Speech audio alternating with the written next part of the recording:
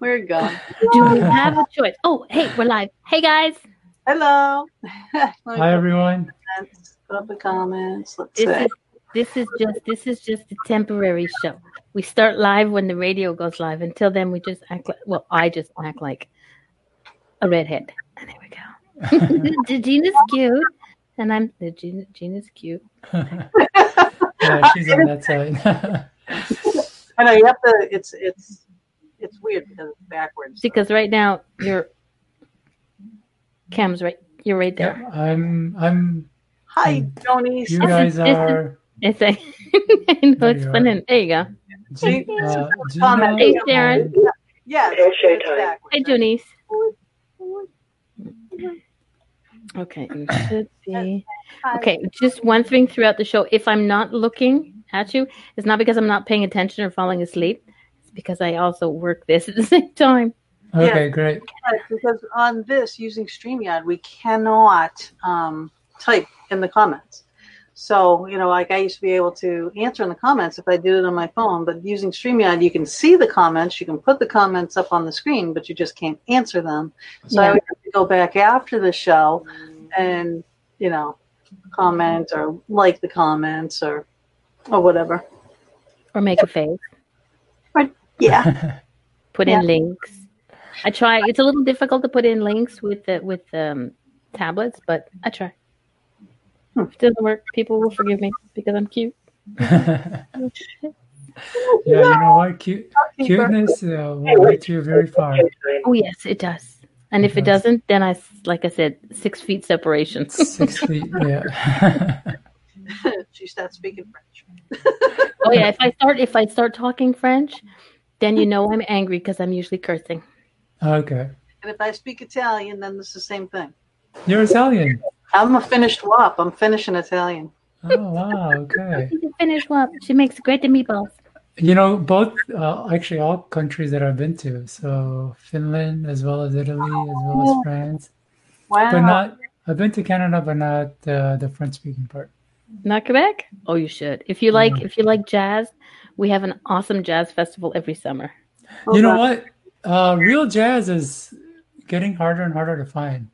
They do have some non-jazz players, but they have some good, really good jazz stuff up here. Okay. Yeah, because I'm from Chicago. Live in 5 seconds. 4, 3, 2, 1. Love Talk Radio. Good evening, everybody. I am Gina B. She is Mama D. You are in the Fox. We are here every Thursday from 8 to 10 p.m. Eastern Standard Time. Tonight we have a very, very interesting guest in Kam Knight. And I hope you read the book, Mama, because I found it extremely fascinating. I want every single one of his books. What we're going to be talking about tonight is one of his books called Memory. Mostly, but we're going to touch on his other books too, because it's all about the mind, concentration, and whatnot. I will read his bio, and then we'll start right in on the interview. And if you guys have some questions, please feel free. We'll put up your comments. If we don't see it right away, just put it in there again. Okay? Thank you very much. So Kam Knight, he is a coach, a writer, and author of several best-selling books in the area of mental performance, such as memory, concentration, and productivity. Growing up, he had tremendous difficulty focusing, sitting still, and keeping his mind on his thoughts and his thoughts on his mind. His mind and emotions raced and flew all over the place in quick, intense, and uncontrolled succession. This kept him from performing well in school and affected every area of his personal, professional, and academic life. Over the past 15 years, Kam has dedicated his life to understanding, exploring, and managing this mayhem. In his quest, he has left no stone unturned, willing to go anywhere, try anything, including working with shamans in the jungles of the Amazon, experimenting with innovative plants in Africa, visiting ashrams in Asia, and everything in between. This has given him insight into the mind and the human condition that is unparalleled, what's going on inside and how different drives and mechanisms affect our thoughts, actions, and decisions. Kam Knight's writings, books, and courses are a distillation of what he has learned on his incredible journey. So that's a little bit about you. It's just a smidgen. Just a smidgen. Yeah. So at his young age, that we just found out what it is, but we won't say unless you want us. Please don't nullify. I don't talk about it too much. He's just over 21. That's all I got. Yeah, just over So 21. he's legal. He's legal worldwide to go have drink in a bar when they open up again. He has accomplished a lot. We call him a baby just because he's younger than me and Mama, but we won't say the age. But anyway, everybody's younger than me, so deal with it. It is what it is. But what's going across the bottom there is a list of all the books that he has written to date. And so again, we're going to start talking about memory. And Mama, have you got a question you want to ask Kam about memory? I do. Let me get my questions up. Why shouldn't people trust their memories? I like that one. Yeah, so this is a very important principle that I like to teach people, which is not to rely on your natural mental processes to remember information. That's because as humans, we forget as much as 80% of what we hear, see, and learn within a few hours of hearing, seeing, and learning it. So that's not within a few months or a few weeks or even a few days, but within a few hours. And what's more is that majority of us rely on our memory to remember much more than that. We'll come across a great idea, important instruction, or valuable advice, and think that it's just too great, too important, and too valuable to forget. And sure enough, we forget. And then we'll come across an even greater idea, more important instruction, and more valuable advice, but think this time that it's too great, too important, and too valuable, and sure enough, we'll forget again. And not only will we forget the thought or idea, but we'll forget that we even had one in the first place. We'll forget that we forgot. And many of us actually, surprisingly, live our lives like this, constantly forgetting new and important information coming our way. And majority of the people, whatever advice they're seeking, whatever solutions they think that is missing in their life, they've actually probably come across it already multiple times. It's just that they forgot that they did. And so you hear the phrase that history repeats itself. Well, history repeats itself in our own lives.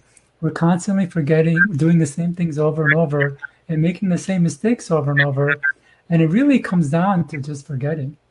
So that's kind of the main thing I want people to understand is like not to rely on their natural mental processes, because our mind forgets a majority of the things that we come across very quickly. I happen to agree because I do that a lot. Where I call cat mentality. I'll see something shiny and I'll forget what I'm doing. And if I don't make lists or notes, I'm like, don't forget it. Yeah. And I just thought it was age. So I would venture to say that more than likely you are writing down or you're going through the same lists or not even notes, but same things over and over, thinking it's the first time you're probably trudging into that territory. Oh my God. Yeah. Walking into the room and forgetting what you're walking into the room for. Oh, God, yeah. Where's my glasses? Yeah. As always. So Sharon Phillips wants to know, does Kam believe in a photographic memory? I actually, in a way, do believe in photographic memory. I think we all have the ability to develop this memory. And I teach that in one of my books on using a technique called visualization.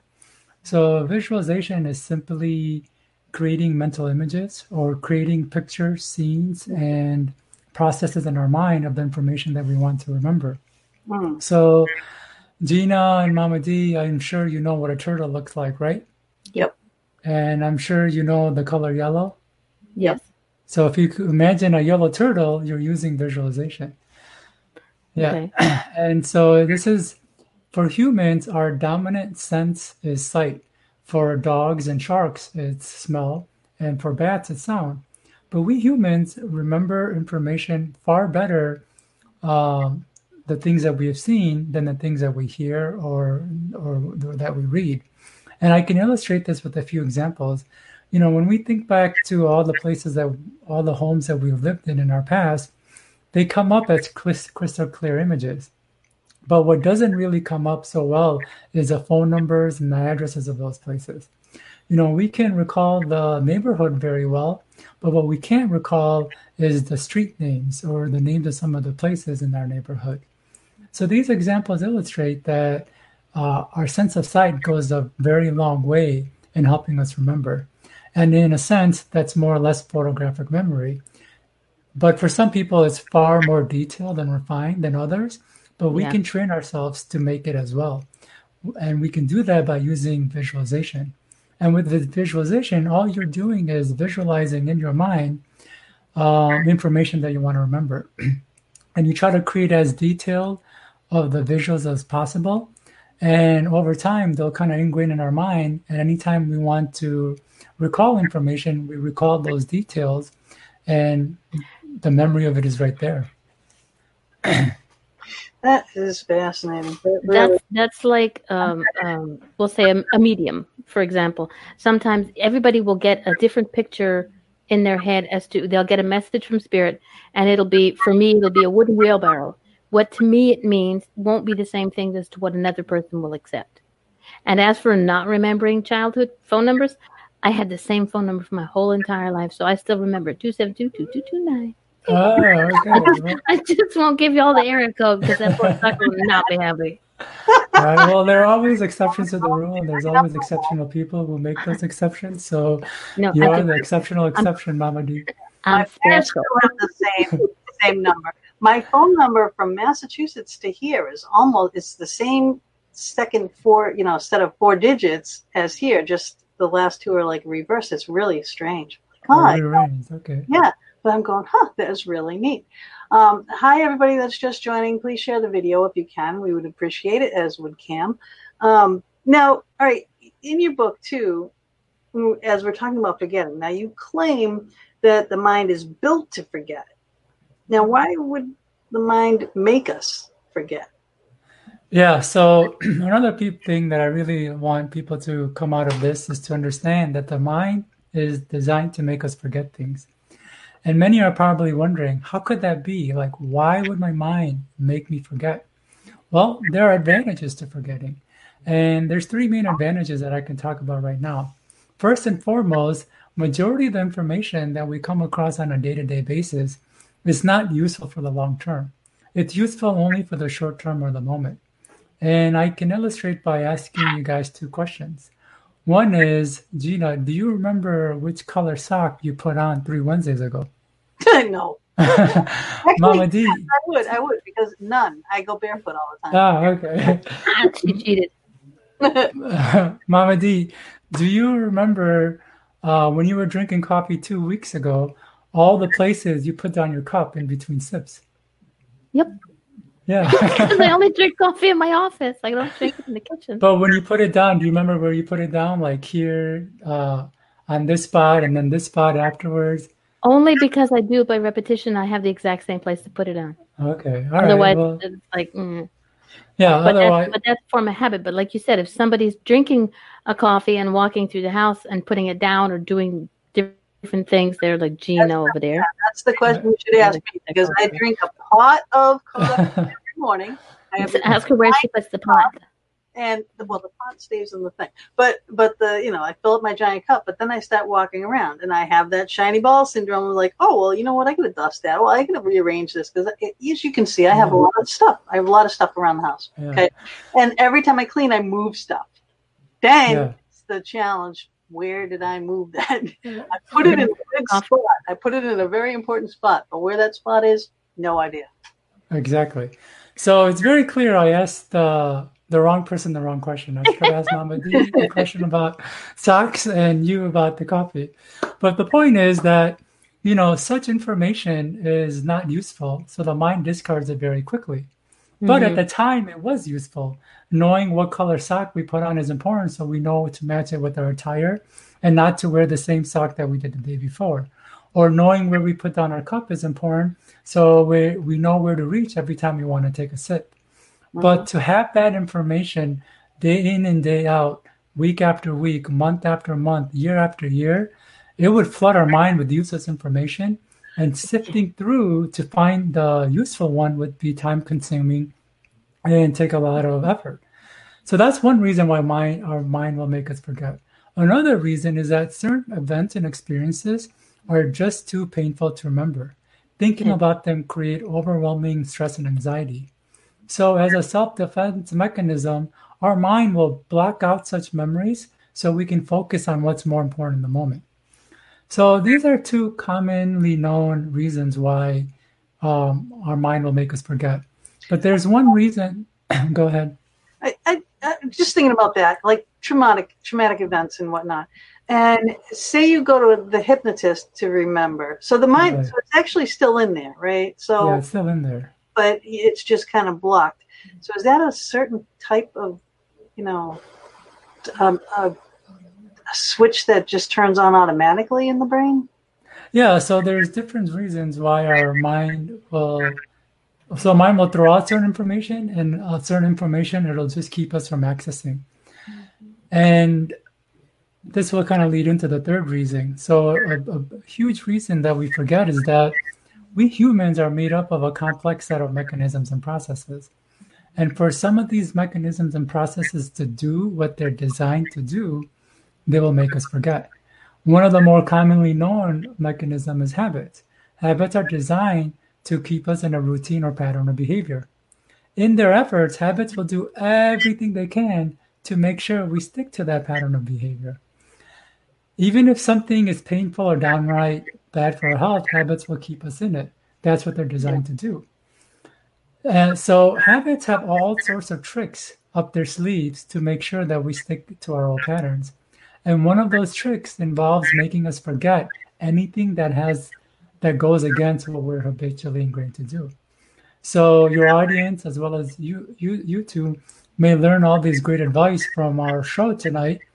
But if the advice goes against what you've been habitually ingrained to do, your habits will actively work to make sure you forget them, so you never even think about putting them into practice.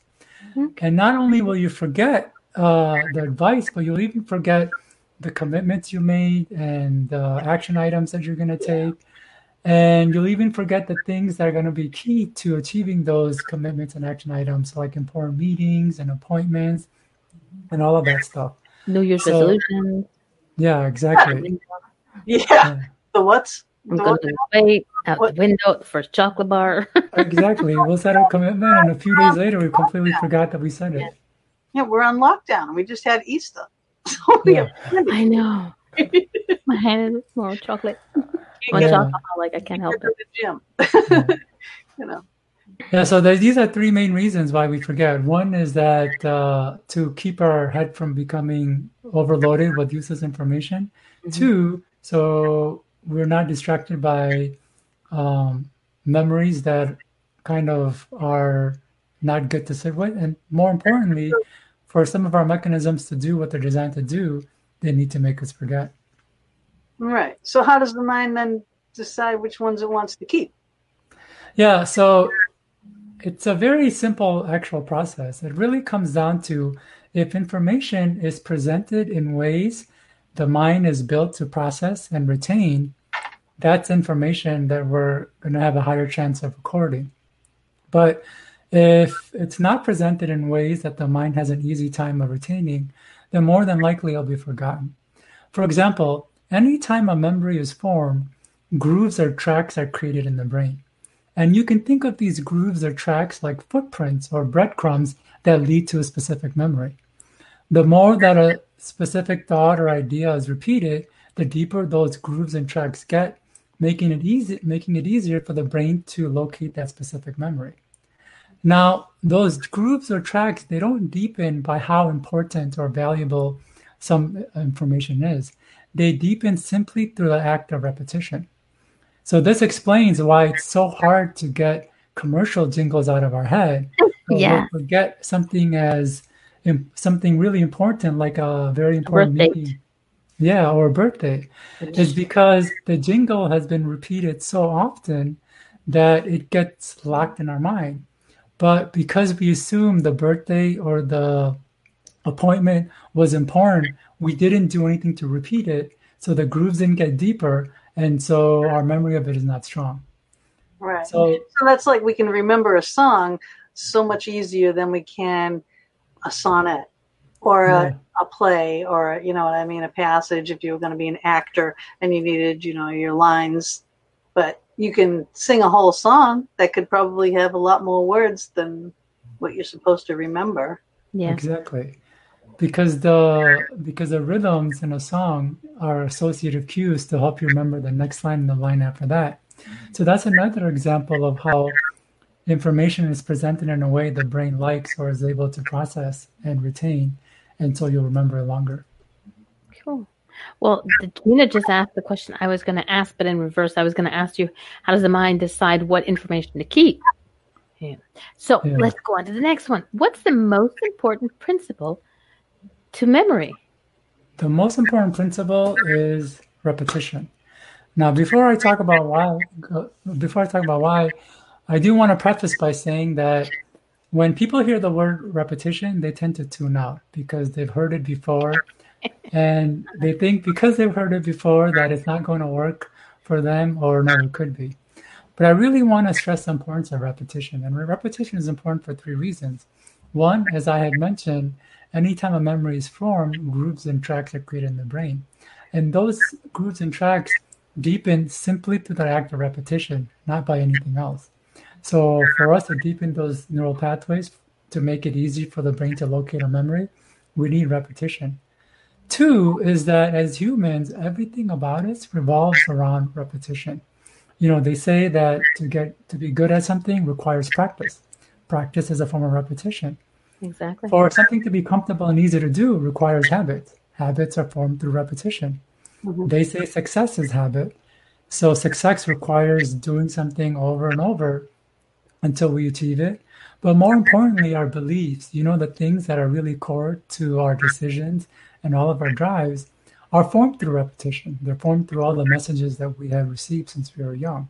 So everything about us, our entire essence and being, revolves around repetition. But more importantly, repetition is important because it's quintessential to all learning. Even if I gave people another memory technique, they still need to use repetition to not only remember it, but to apply it with new information. For example, if you use an acronym to remember a list of items, that acronym is not going to burn in your brain the second you create it. You have to repeat it a few times, recall it a few times, and then it'll start to get ingrained in your head. So repetition is really the mother of all memory and learning techniques. I remember when, back school days and, high school, college, everything. I used to write out flashcards. One, learning it by writing the flashcards, and two, I would just, wham with those flashcards. So as soon as I saw it on the paper, I wouldn't even have to read the question. I knew what the answer was. I was done. So repetition is really the mother of all. Sorry, that's my fault. I'm going, what Hey. repetition, mama. No. Hey, that's a good example of repetition. There you go. Listen to it again, darling. Do it again. Yeah, and I want to add something to what you just said, Gina, about the flashcards, because people think of repetition as a rote variety, like verbally repeating information over and over. And that's one form of repetition, but I want people to understand that repetition comes in many forms. It could be writing information down, like you had said, just writing it down helps you remember it. Then reviewing it, what you've written, is a form of repetition as well. And then using other memory techniques like the one I talked about, visualization, or another one I hope to talk about, which is retrieval, is a form of repetition. If what you're learning requires you to do something, then acting on the information is repetition. And teaching the information to someone else is a form of repetition. Yes. So all of that is repetition. And the more that we apply, the more of that we do, the more easily that information gets ingrained into our mind and different parts of our brains. All right. So now you did say that. So that's the most important principle. And you said other techniques. Well, okay. Do a couple more different techniques. And actually, give an example of an acronym so people will understand what you're talking about, like the one you used in the book. Now, you have one, Mom? Yeah, but it's not a nice one. Oh, we're not going to use mamas. Will you? Oh, yeah. Oh, will it be funny? Can we use it as like a... Beautiful, intelligent, talented, creative, and hot. Beautiful, intelligent, talented. Oh, bitch. Wow. All right. So I didn't say it. With Cam. It's okay to say that word, right? We don't need to be sensitive. We say one word. Trust me. There we go. Yeah, That's we're cable. We're good. Yeah. So for the listeners who didn't understand, so an acronym is simply a word where each letter in the word stands for an item that you want to remember. So SCUBA would be a great acronym because SCUBA stands for submersible underwater breathing apparatus. And so it helps you remember 5 items just by remembering one word. And I think the example that Mama D used was beautiful, intelligent, talented, creative, and hot. talented, creative, and hot. So Because I used to, as a mom, my kids would go to school and the boys would come home and go, they got into a fight. And why? Because so-and-so called you a bitch. I said, tell them your mom says, yes, she is. And she's very proud of it. I'm beautiful. I'm talented. Talented, creative, and hot. Hello. It would be like, my boys don't want to think about me as a hot mom. So I was like, no. Yeah. And what's really cool is like, I haven't really heard this, these 5 words used too much, but because we presented an acronym, I can recall what those 5 words are: beautiful, right, intelligent, talented, creative, and hot. And I remember another one from high school. Yeah. Adidas. I got some that I can't say. Not even on cable. Well, how about Adidas? Adidas. Mm-hmm. I remember this one from high school. Okay, share that with us. I don't think I've heard that one. All day I dream about sex. Oh yeah. I've actually heard that. Do you remember that one? See, yeah. People forget that, but that's like, when you talk about acronyms, it's certain things that just like, but it's not supposed to remind you of anything except the sneakers or the clothing wear. Yeah. Well, when I was growing up, it was just sneakers. Okay. Oh, so I thought that was only in my school, but that was quite national and even international. Yep. Adidas is probably going, we should have changed the name. Yeah, probably. So speaking of another technique, I will present a technique that is considered to be one of the most effective memory aids. And studies show not only is it more effective than any other memory aid, but it's more effective than multiple memory aid. And that technique is called retrieval. And retrieval is simply recalling information that you have read, heard, or watched from memory instead of rereading, rehearing, or rewatching it again. For example, after reading a chapter in a book, you close the book and try to recall as much of what you read from memory as opposed to going back to the book or looking at your notes. Or after a show like this, you try to recall as much of the discussions that we talked about and the important takeaways that you want to apply in your life. Now, the reason retrieval is so powerful is because the challenge of memory is not with putting information into your brain. This is actually quite easy and natural for your brain to do. The real challenge is in getting it out. Mm-hmm. And I can illustrate with a few examples, and I hope I lost my library card. Yeah. And I hope I'm going to pick the right person for the question. So, Mama D. Yes, dear. Have you ever asked somebody to repeat themselves, and as soon as they did, it all came back? Yes. They didn't even have to finish what they were saying before you're like, oh, yeah, I remember that. Yes. Okay, great. Gina, you like books.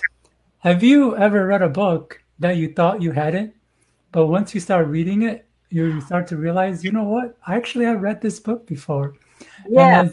Yes. You have, right? Yeah, because I have 2 of one book that I didn't realize. And I had one downstairs, one upstairs, and I'm going, and it was brand new. Like, Yeah. Just, when I read a book, I really crack it out, and because I hate having to hold the pages down. So I'm always bending the binder and everything, I really do. This one was like brand new. I'm like, oh, I haven't read this. How did I read this and not mangle this book? Or notes, or underline, or highlight, or anything like that, or or pull pieces of paper in the corner. But yeah. But I just at it, I was like, I must not have read this. Yeah, and then as you started reading, you're like, oh, I know what's going to happen next, or what's going to come up next, or what's going to be discussed. So both these examples illustrate that memories could be in our head, but seem like they're lost and forgotten. And the reason they seem like they're lost and forgotten is because we can't get them out when we want them out. And retrieval helps us get information out. By practicing retrieval on a regular basis, we exercise that muscle of taking information out. And what's really interesting is that we've been so conditioned, especially in school, to put information into our heads, but we've never been taught to actually practice taking information out. And if you want to develop the ability to recall information, you actually have to practice taking it out. So this goes back to the example with your flashcards. In a way, you were applying retrieval because although you took notes and then you reviewed it, the actual, guessing what the answer was going to be is a form of retrieval. And so you're actually practicing getting information out. And the more we do this, the better our memory of just about anything is going to be. Yeah. And this is why it's considered one of the best memory aids. That also works where I work. I not work now, but worked still-ish. Anyway, I work at a convenience store. So I've been doing the same job for 16 plus years. Yeah. I have some of my customers, I've watched them grow up, and some of them I've watched them get married. But I will know what they come in to buy. Like, for biggest thing that I have to deal with is cigarettes or lottery tickets. I'll know what they want because I remember something about them will click. Or I'll forget their name until they tell me, it's like, I'm here for Mr. Jones. He wants his cigarettes. It's like, well, that doesn't do me any good. It's a red pack. Oh, okay. And then I'll remember, I'll sort of put things together to remember what pack of cigarettes this person. But yeah. Oh, my God. That's so funny. When I was young, like 13, 14, 15, I worked at a fruit stand. And I'll tell you, that was hard work. Because it was a family of really hard workers. I mean, we got there butt crack of dawn, left, late at night, make sure everything is stocked. But I'll tell you, I was in the best shape of my life ever because lugging all that fruit and vegetables and throwing the things up. But our customers, Angel, my friend Angel, and myself, we would work Sundays by ourselves. And we were the only two women that they ever allowed to do that, too, because they were very, sexist family. We proved ourselves over and above, well over and above. Me and my height and my muscles, I could set everything up. And Angel just had a mind like a whip, and she was part of the family. So she grew up with it. So she knew what she was doing. But there was a guy who would come in. We'd open the door, and there he was standing there. Every Sunday, an old guy, big cigar, huge. Thing was like this big round hanging out of his mouth, and he always wanted a pound of peppers. And you try to say a pound of peppers with a cigar. His name wasn't Pookie? Oh, I'm like, you want what? I know exactly what you're saying. What? A what now? I don't understand. I know what. Take it out. You know what I want? A pound of peppers. Well, now I can hear you. So, I'm surprised he didn't spit that out half the time. I'm telling you. But they don't want to waste their cigars. Trust me. Yeah, Bob he smokes his cigars. Yeah, right down to the very end. Little teeny little nublets. Nice. No, they're not bad. Yeah, so we have all these memories in our head, but if we try to directly recall it, it might seem like we're not able to do it or that we've forgotten it. But as you can see, memories could be there and just come out. That require different triggers. And for you, the trigger was the story that Mama D told. Right. And for Mama D, that trigger was what I was talking about when it came to retrieval. So it's kind of fascinating that although we might think we forgot something, if we put a little bit of effort, we'll probably be able to recall it in far greater detail than we might think. Yeah. Okay. Comment in the chat room, Chrissy. I love how calm and at peace Cam is, especially between the two of us. He's like very calm and chill. He'll be nuts by the end of the show. No, he's very much. I'm working hard to become calm and peace. Okay, I've got one. What role does your sense of sight have on memory? Yeah, so we kind of touched on this. As I mentioned, for humans, our dominant sense of sight. And so our sense of sight plays a huge role in our memory. In fact, it is said that 50% of the brain's processing power, our brain's processing power, is used to process visual information. And we have... Uh-oh. Whoa. He cut himself. Lost him. He was, see, you said he was calm, and I said he is for now. We'll make him crazy by the show. We made him. He's just like, I'm leaving. So give him a few minutes to get back in. Chrissy, that is your fault. No, but as I was reading, here he is. He's back. I don't know what happened. I got kicked out. All right, so we're good, right? He didn't do it. Good. Because I said we'd make you crazy by the end of the show. It was Chrissy's fault. Actually, this is the best part about live shows like that is these hiccups happening. As long as they get fixed, and here I am back, so everything's good. So as I was saying, we have a 50% retention accuracy of the information that we see versus information that we read or hear, which only has a retention accuracy of 20%. And that goes back to visualization. So if we want to remember information, it helps to be able to see it. And many people are probably questioning, well, how can I see information I've read, or how can I see information I've heard? Well, it's visualization. And if we can visualize information, we really up our ability to retain that information and in far greater detail. And I can give some examples of how this might look, if you guys would like. Yeah. Yes, please. Yeah. So I'll start with some simple examples. So let's say I wanted to remember a new ATM pin, say 8859. So I could just picture those numbers, 8859, in my head. Or I could imagine a keypad with those numbers lighting up. The 8 lighting up first, and then the 8 again, and then 5, and then 9. Or I could see myself keying in those numbers, 8859. Or even better, I can do all three to add a little bit of repetition.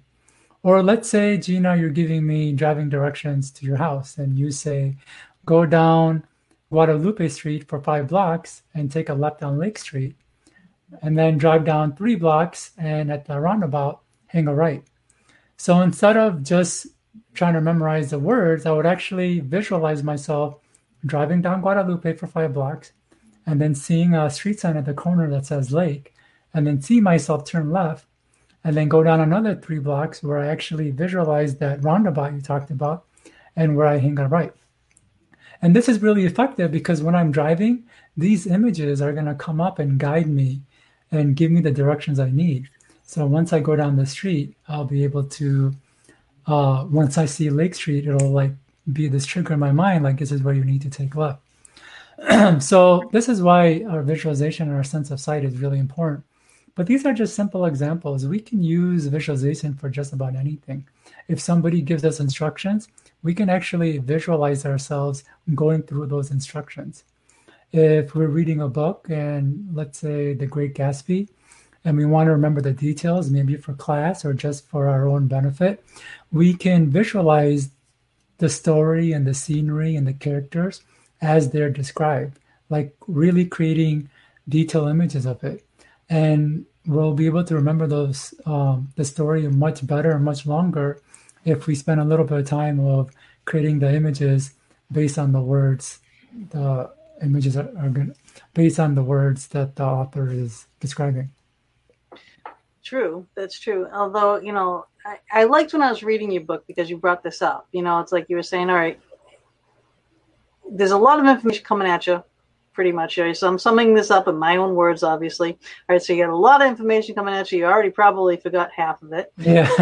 You know, so, you know, reviewing and whatnot. But it was like the same thing. You would do this, like all these different little techniques. You would kind of say, okay, you know, you just had this little tidbit at the end to just bring you back to, you know, yes, you're going to have to review this. You know, it's like you're not different than anybody else. Everybody's going to go through this, and, you know, maybe reread this. But when you were saying about the directions, and what I remember about reading was the lions and the rabbits. Oh, yes. Because I like the lion and the rabbit thing. So lion for left and a rabbit for right. So if you're going down 5 blocks, you know, so you're going left, you know, you got 5 lions. Yeah. And it's so you'll see 5 lions at the intersection, so you know to go down 5 blocks, and the lions means left, so you'll take a left. Yeah. And then going down 3 blocks and hang a right, so you'll see 3 rabbits at the intersection, but to signify the 3 blocks to hang a right, yeah. And that's another way of adding visual cues to the information we're learning. Yeah. So if you people are like me, just think of the lions and the rabbits. I like the lions and the rabbits. I'm sorry. It's just too bad that it's not boxes out. So you like that analogy. I'm glad. Yeah. Yeah, because sometimes I wonder if it's a bit too complex to the techniques I'm doing, but it seems like you like it, so I'm going to keep it. Yeah. And what else I like, honestly, people, is all right, we are talking about his book called Memory. Right? And you can see all the books are scrolling across the bottom there. So he has got a lot of them. Okay. And actually, they're all here. I don't know if you can see them. He's probably got some behind him. But these are a bunch of his books. And so we are talking about memory. And I already forgot what I was going to say about it now. Oh, see what happens? Anything. Yeah, anything. But he's very to the point. There's not a lot of fluff in there. Like a lot of these books I have behind me in here, a lot of books I have to read for shows, and a lot of it is just, that when you say, you're losing these things as you're reading them.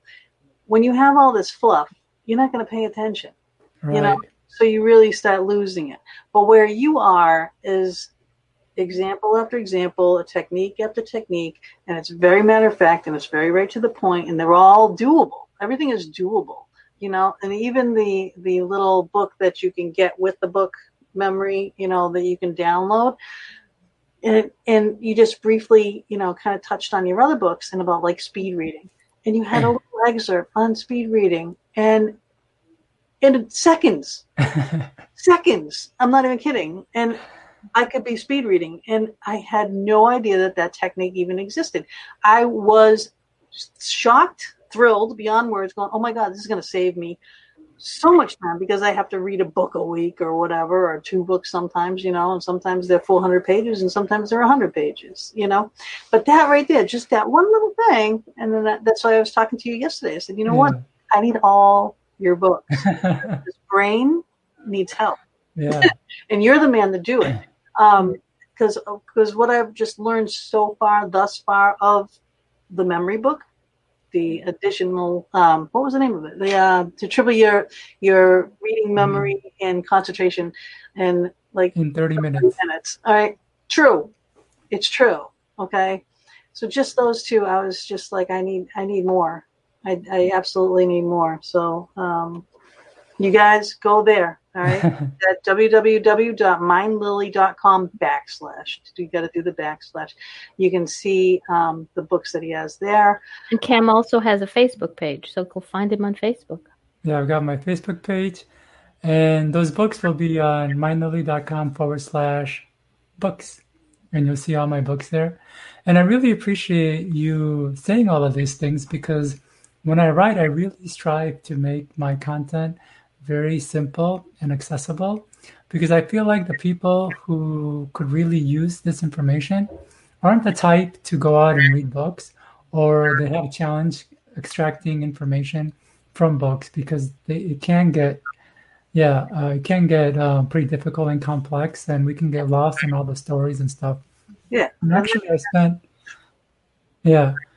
actually, I spend maybe 2 to 3 times more than the average author in writing my content, just to make it that accessible, because it takes a lot of work to be able to write in a way where, because I'm taking complex ideas, like complex things, the way the mind works and how it operates, and I'm trying to distill it in a way where it just is common sense and intuitive. It's almost like, oh yeah, of course that's what we need. That's the thing we need. A lot of people write books because the way they think. So they think up here, but they don't realize that a lot of us think down here. Yes. So what you do is you write your books. You might think up here, but you write the books with us in mind, your average reader, and you're just like, hello, let's explain it down here, and Mama D will understand. Yeah. And well, school people, I mean, anyone going to college, high school students, any age, I mean, these techniques will help you with learning everything, you know, and retaining, and the retrieval is especially important, and tips, techniques, and whatnot are all in the book, and they are very simple. Sharon, a fox is not eating the rabbits; they play. If it's a chocolate bunny, he might. All right. I'll give it to the chocolate bunny. But let's see. We already kind of talked about. Oh, yeah. Okay. Let's talk about osmosis. All right. We're gonna get back Yeah. on. So ever since we were kids, and I'm starting to realize that the same jokes percolated throughout schools and states and even countries. So when I was younger, there was always this joke about like learning through osmosis. You know, if I just sit in a class or if I put my head down on a book, I'll be able to absorb that information. And I just want to let people know that osmosis does not work. Yeah, and right. and there's a reason why, because as humans, we've kind of, especially in the modern culture and the industrialized culture, especially in the US and Canada, we've kind of become accustomed to living our lives passively. We listen to a lecture, we sit behind a desk listening to a teacher. At home, we sit in front of a TV watching a show. We go on a roller coaster to experience a thrill. And if we want to experience something real, we put on our virtual reality glasses. And so all of these things are great.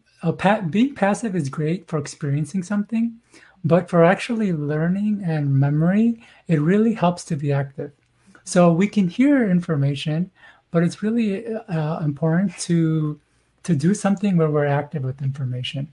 So instead of just passively reading, listening, or watching something, we want to take that step to be a little bit more active. And there's different ways to be active. Something simple is like what you mentioned earlier, Gina, is taking notes. That's a form of being active because it helps connect information from your hand directly to the brain. Talking about information that you're learning or concepts that you want to apply is another way of being active. And also taking action and teaching the material. These are all forms where you're actually engaging with information and not just sitting passively. And I'll tell you why being active is really, really important, because memories are stored not just in like one specific area or region of the brain. They're actually stored all over the brain, in the amygdala, temporal regions, and even throughout our body via muscle memory, and even our vocal cords, like through our talking about it. And and if we take information in passively, the information gets recorded in only one part of the brain. But when we become active, it starts getting recorded in other parts of the brain. And the more parts of the brain and body the information can be recorded, the more ways we can access it, and the easier our memory of it will be, or easier our recall of it will be. That's kind of like for me to remember, especially books, because I have no idea. Some books, first 5 minutes and I'll be yawning and fall asleep. But Yeah. for me to remember something that I want to really read and sort of get it to sink in, I have to have the book and have the audio. So both at the Yeah. same time, so I can still follow along the words, but listen, it sort of sinks into my head better and stays Yeah. there a little bit longer. I like his voice, you know, because Yeah. I'll remember his Go ahead voice. reading books. It's definitely unique, you know, Yeah, and exactly. it's calming, it's peaceful, you know. So, you know, next time when I read, because I just got 2 more of your books, and I have not read them yet, but I will, and this weekend. But I'm going to think of it in your voice, and I Voice. think Oh, it's Yeah, going that's true. to help, you know. But that's really interesting. another thing, though, too, I know, and I've noticed, and I think you did mention it in your book too, that if you're driving somewhere, if you're a passenger, you're not going to remember. Like, I've lived in Pennsylvania for 2 years. Yeah. I still need a GPS to find my way home from some of the stores and things around here. I can't find my way out of a paper bag. I need GPS. Yeah. Right? But if I'm a passenger, I really won't remember or know where the hell we're going. Yeah. But if I Yeah. drive it, I'll remember it, more likely to remember it. Still saying that I'm not going to, because I know I can rely on a GPS, you know. But if that thing goes out, oh God. Yeah.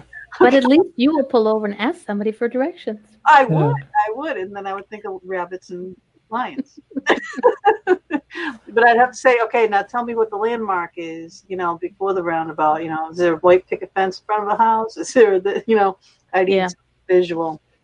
Yeah, and I think that's a really great example, Gina, of the difference between passive and active is driving as a driver, riding as a driver or a passenger. Because when you're a passenger, you're going through the same roads in the same directions and taking in the same stuff, but you're just doing it passively.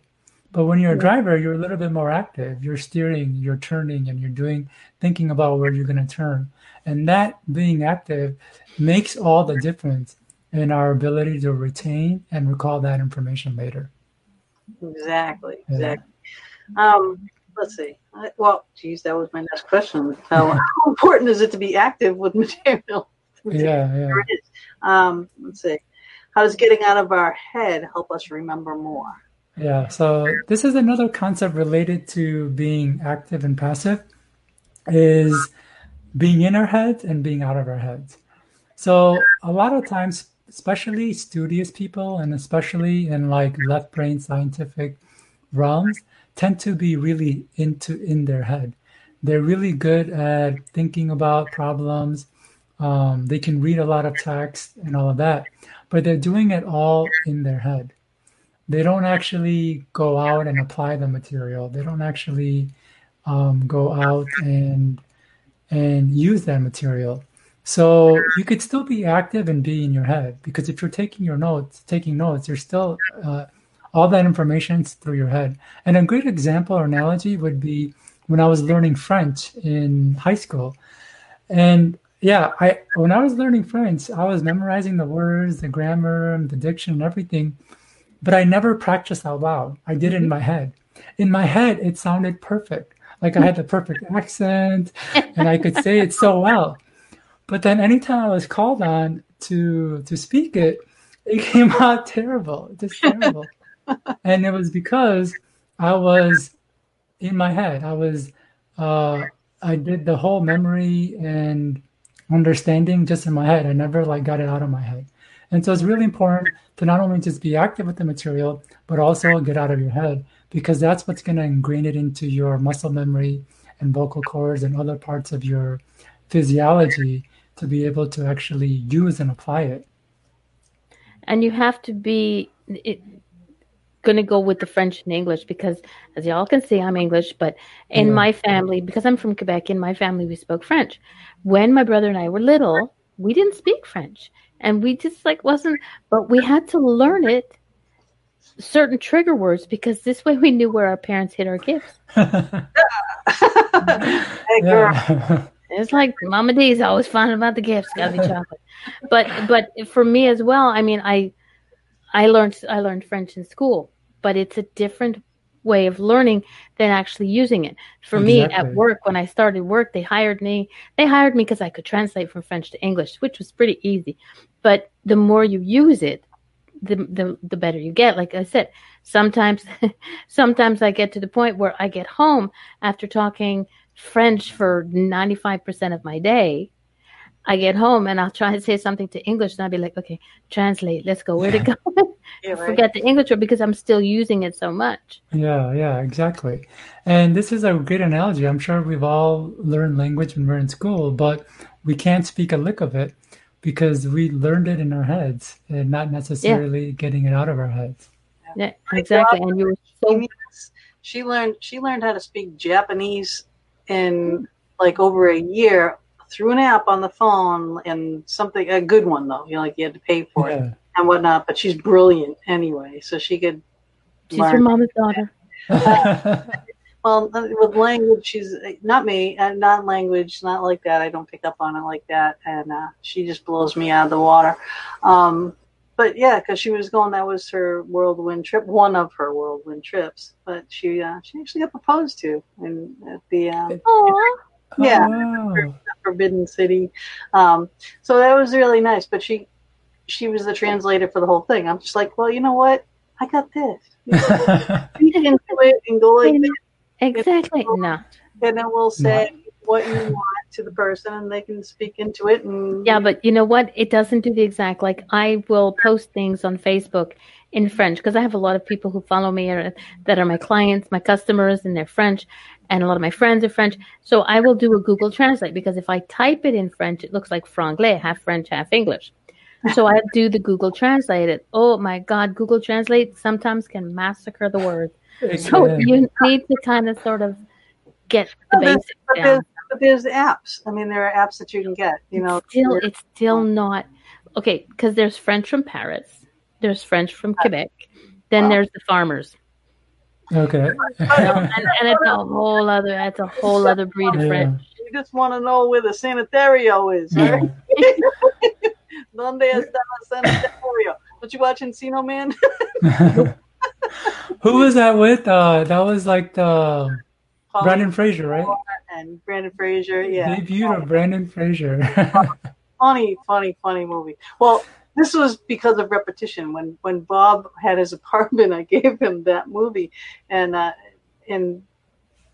the direct TV that he had at the time wouldn't kept going out, so we had to, if we wanted to watch anything, that movie. Yeah. So it was like repetition. VHS. No wheezing the juice. But the things that that stay with you is hilarious. But before I forget, though, I wanted to ask you, like in your bio that I read, and it said that when you were young, and you had such a tremendous difficulty focusing, sitting still, keeping your mind on thoughts and whatnot. Now, how old were you when you got over this? How did you get over this? Is that what the turning point was that you got into doing? Did you know you were going to be in this direction, right? Yeah. Teaching. Yeah, so that's a very interesting question. My issues with an unquiet mind go far back as far back as I can remember, from a very young age. In fact, since I've started having memories, which I actually was a long time. And I actually had no idea I was going to be an author and talk about these topics. And a lot of times people who write and talk about a specific topic, they get into it because they needed it. So I had a very unquiet mind since I was very young. My thoughts were racing out of control. My emotions were cycling very intensely. And I was like changing states very constantly. In fact, that doesn't even do justice to what it felt like. The best way to explain it was that I felt like I was going to spontaneously combust, but the tragedy of it was I never did. Now imagine like growing up to that, and that's what it felt like. And when you're young, hyper, out of control, erratic behavior is almost expected. Yeah. And so, well, now they medicate the poor kids. Yeah, exactly. Yeah. So it's like it's not seen as something that's wrong, that it's almost an expectation that we kids go through. And the other expectation is that as you grow up, you'll grow out of it. But for me, I didn't, as I was getting older. I love Mama D's reaction. For me, I wasn't growing out of it. In fact, it was getting worse. So by the time I graduated college, this issue was really in the forefront of my life.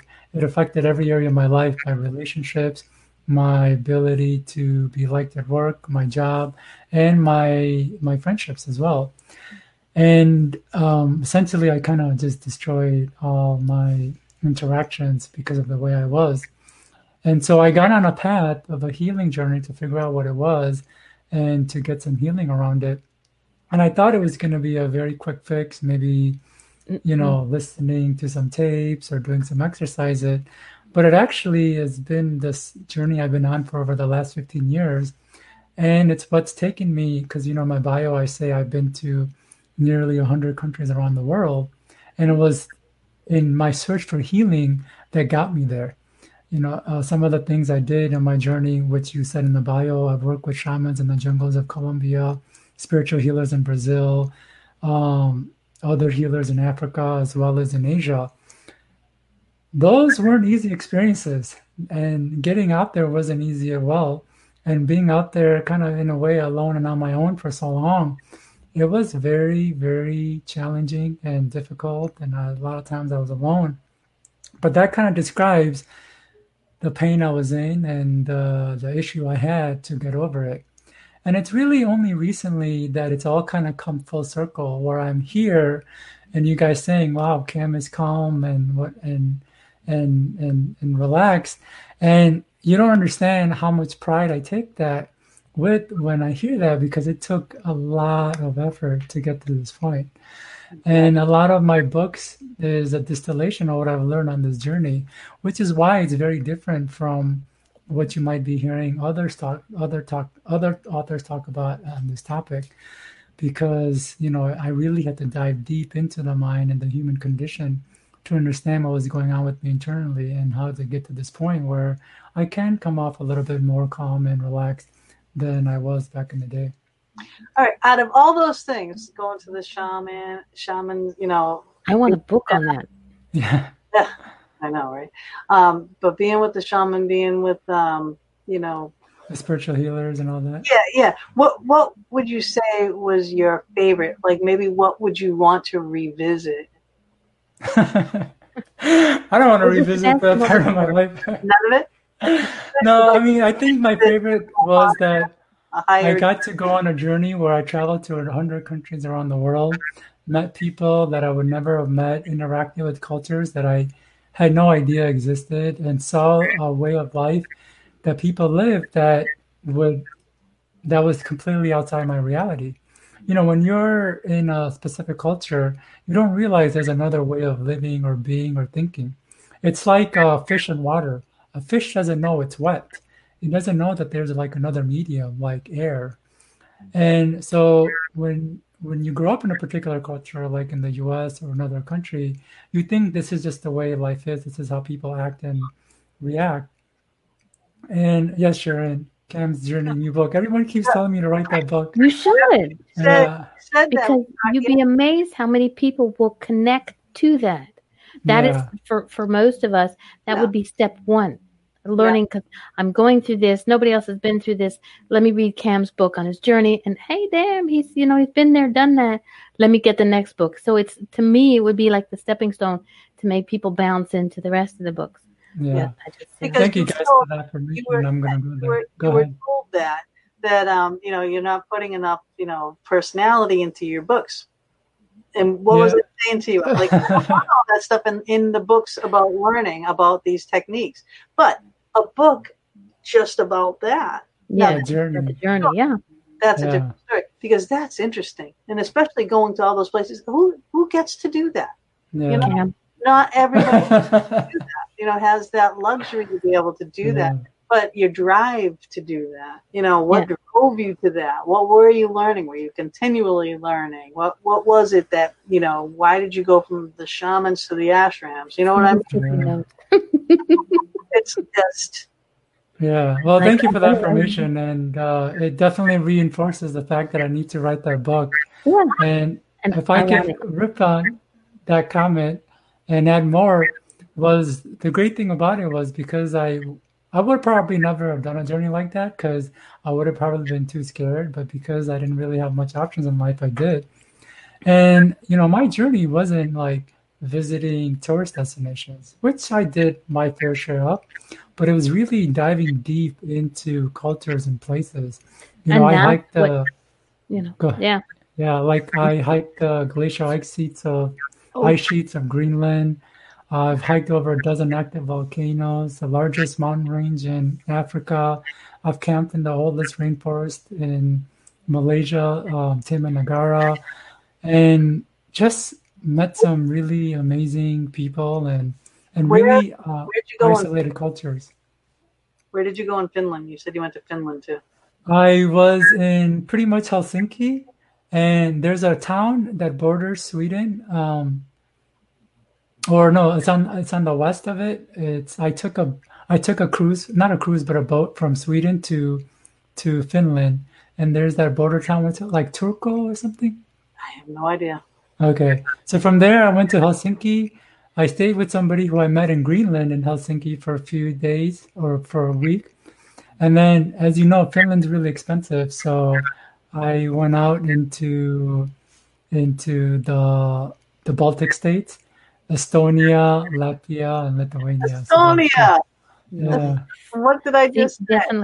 Definitely gonna have to write that book, Cam. Yeah. Man, he was from Estonia. Yeah. So if there was a silver lining in this journey, it was that travel and a perspective that I don't think any person could ever get from reading books or watching a movie or television. No, and I'm grateful that you did it because all these books. We're going to talk about concentration next, but what would you say to like summarize memory and why should people get it? Okay. The best thing I can say is what I had said in the start is that as humans, we forget 80% of what we hear, see, and learn within a few hours of hearing, seeing, and learning it. And the majority of us are living our lives on repeat, constantly doing the same things over and over again and making the same mistakes over and over. And it all comes down to the fact that we are forgetting majority of information and forgetting what we've done, forgetting what we've committed to, and forgetting the steps that we need to take to get to the next level. And this memory book will help each and one of us in all these areas. And we've only touched on a few of the techniques, but there's a lot more techniques and a lot more examples that can perk up people's memories very simply and very easily without a lot of effort. And so they can remember to do more in life and actually get those things done. Totally. I mean, it's so worth getting. And and I have like the PDF, and I kind of was saying I wish I had the hard copy. I think I'm going to end up ordering the hard copy just because you're going to want to go back. You're going to want to reread it. You're going to want to read it several times for the repetition, for the learning factor, and just the techniques because, what you're thinking one day is not what you're going to be thinking the next day or the next day or the next day. And what you need to do to further, I'm going to put it in my text-to-speech reader. So I'm going to read it and listen to it all at the same time. Exactly. You won't have the same voice. It just has some crazy British lady. But it's better than the other guy. He has audiobooks as well. There are audiobooks. Yep. Yeah. On Amazon, you can get audio if you have on the audio. Yeah, they're all available on Audible. Amazon.ca. Though I didn't narrate it, so it won't be my voice. But I did try to pick a narrator whose voice is pleasant. So you should have definitely done. You should have done your own. Yeah. I think I will with the next iteration. In the beginning, I just wanted to get it out there because I didn't want to spend too much time. It could be a form of creative avoidance, spending too much time trying to make something perfect to get it out when a professional narrator can do it in a fraction of the time. Right. That's true. It's not an easy thing to do audio. I've tried, and it's like I can't read for beans. You have behind you the concentration book. That's the yellow one, right? No, that's actually I'll grab this book. Speed reading is the yellow one. Red one. Sorry. No, that's okay. Knocking things down. Thanks, Jake. My fault. So speed reading is a yellow one. The concentration is the red one. And concentration is the red one. Right. And in concentration, the last chapter, I really kind of talk a little bit more about my story of why I wrote this book and why I went as depth as I did into it. Yeah. What is on your shirt? It says I'm a rock star. Oh. Yeah. Yeah. So you're on with us. Definitely a rock star, dude. So concentration was my 10th book, and I actually went and saw a book coach for that.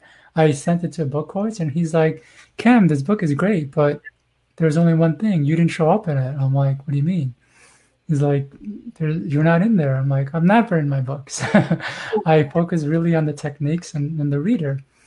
And he really tried to encourage me to put myself more in there. So the last chapter, like it was after I'd already written the book, so I couldn't really integrate into the other areas.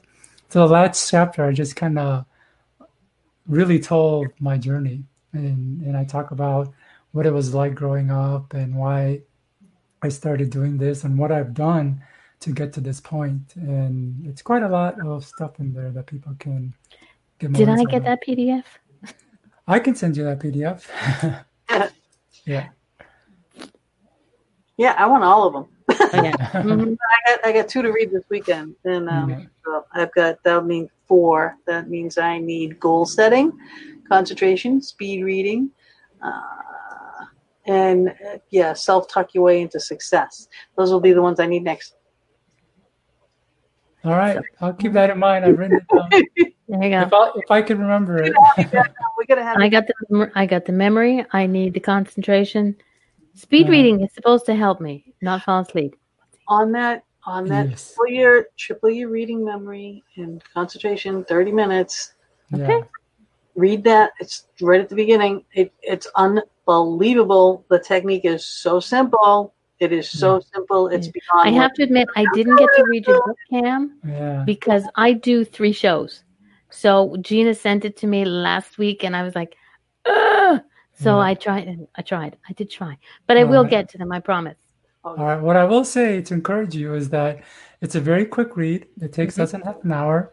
And there are some fantastic techniques, especially for speed reading, that many have found to double or triple their reading speed in a matter of seconds. And you remember more. And we don't want to tease our audience by saying, "Hey, we should read this book." This is on my show. Hello. So that's a book that they can actually get for free if they go to mindlily.com/free. It's called Triple Your Reading in 30 minutes. Triple Your Reading, Memory, and Concentration in 30 minutes. Very quick read, but some of my best techniques and ideas in there.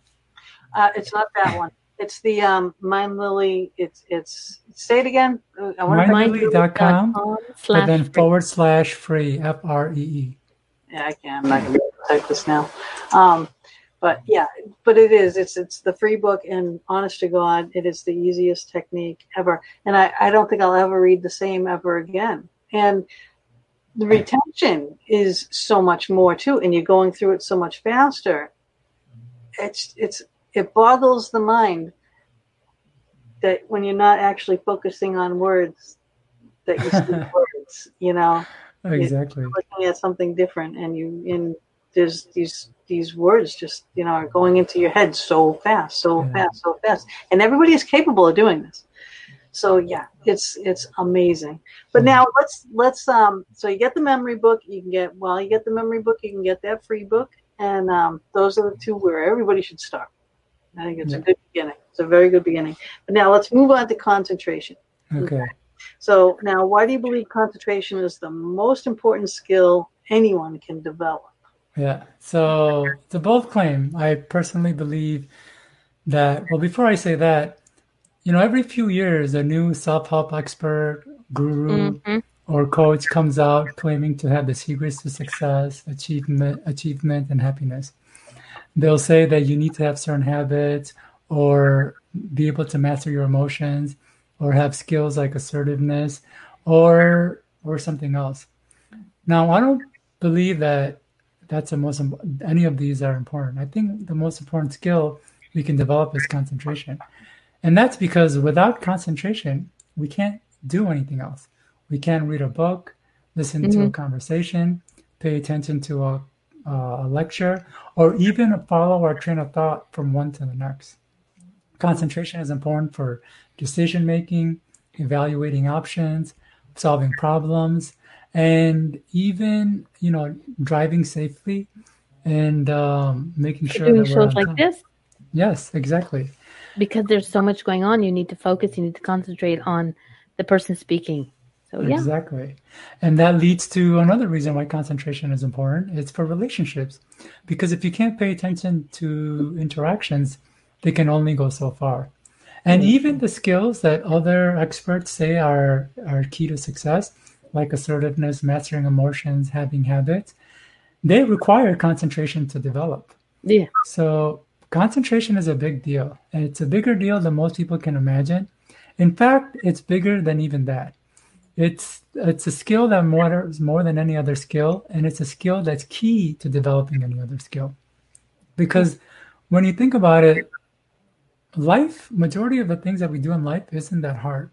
Reading a book is not difficult per se, or even the steps that we need to start a business is not difficult. But what makes it difficult is all the stuff that's going on internally that pull our focus and attention in different directions, and then we have to battle with it. That's what makes it difficult.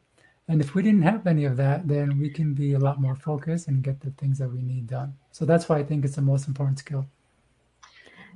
Gonna need that book. then that turns right into mind mapping. So you know what I mean. So then there's like a whole nother thing. So you're going from the other to the other. Mama, you got the next one? Yep. What makes concentration so challenging? Yeah, so here's the catch-22. Concentration is the most important skill, but it's not always the easiest to develop. And there's three main reasons, hopefully you guys can see my fingers, three reasons why concentration is so difficult. One is that we have a lot of activity inside our minds and bodies. We have all sorts of thoughts running in and out. We have mental images flashing back and forth via daydreams and fantasies and mental movies that are playing. And then we also have a host of emotions and sensations that are constantly flowing and coursing through us. And all of this activity competes with the outside world for our attention. So we might be in a conversation, but our thoughts might be on planning our weekend. Or we might be in a lecture, but our mind is playing mental movies of maybe hanging out with friends or a show that we watch. Or we might be trying to give a speech, but we are frozen in our emotions, in fear or paralyzed and all that. So because of this activity, concentration is challenging. Another reason it's challenging is that the way that our mind is wired, the way it is built, is that every time that we hear or have a thought or idea, it triggers a whole host of other thoughts and ideas. Yeah. And that will trigger a whole host of other thoughts and ideas. So, when you hear the word concentration, for some of the listeners, that might trigger a thought that, wow, I have bad concentration. And that would trigger memories of times when they had challenge concentrating and when a teacher or a parent yelled at them. And then that would trigger memories of other times they were yelled at. So just hearing the word concentration, their mind has gone into all these directions. Yeah. Yeah. And I want to make a bold claim. Like a file cabinet. I always Yeah. have too many file cabinet drawers open. Exactly. I'm going to make a bold claim. There are people listening to us right now who aren't paying attention to what we're saying because their mind is still on what we were talking about earlier. So this is what's going on. So this is the second reason why concentration is so difficult. Focus. The third reason is that, concentration is like sedating a wild animal or taming a wild beast. And the reason I use that analogy is because our unconscious mind, it actually comes from the wild. It evolved over hundreds of millions of years in the wild. Whereas our human mind, the conscious mind, the thinking brain, has been around for only a few 100,000 years. So more or less, concentration is a battle. It's a battle between where your unconscious is designed and built to put attention and where you would like to put attention in the moment. Yeah. Multiply. And so one of the fallacies is that many of us think that our conscious human mind has more control and influence over us, but that's not the reality. The reality is our older and more primitive parts have much more control and influence. That's why it can be sometimes like a tug of war or a battle to get ourselves to focus on something when we're being pulled in a very different direction. Yeah. I need something to distract me when, trying to go to sleep at night. Just example. I need television on, and I need it on something mundane, something I'm not going to get into, or something I already know about, maybe the Science Channel or something, ancient aliens, I don't know, something that I can fall asleep to. But otherwise, my brain just doesn't stop. It doesn't shut off. It won't. Yeah. I can't. I'll solve all the world's problems every night. I would. Whereas mine is the complete opposite. As soon as my head hits the pillow, I close my eyes, 3 deep breaths, and I'm gone.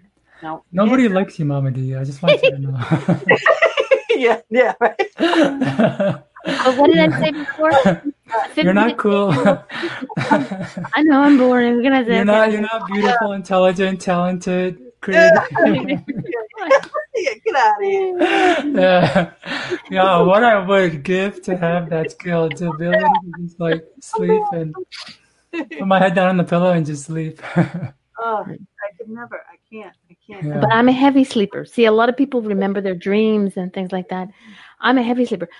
Example, when I was a kid, we used to sleep every summer. We slept in tents.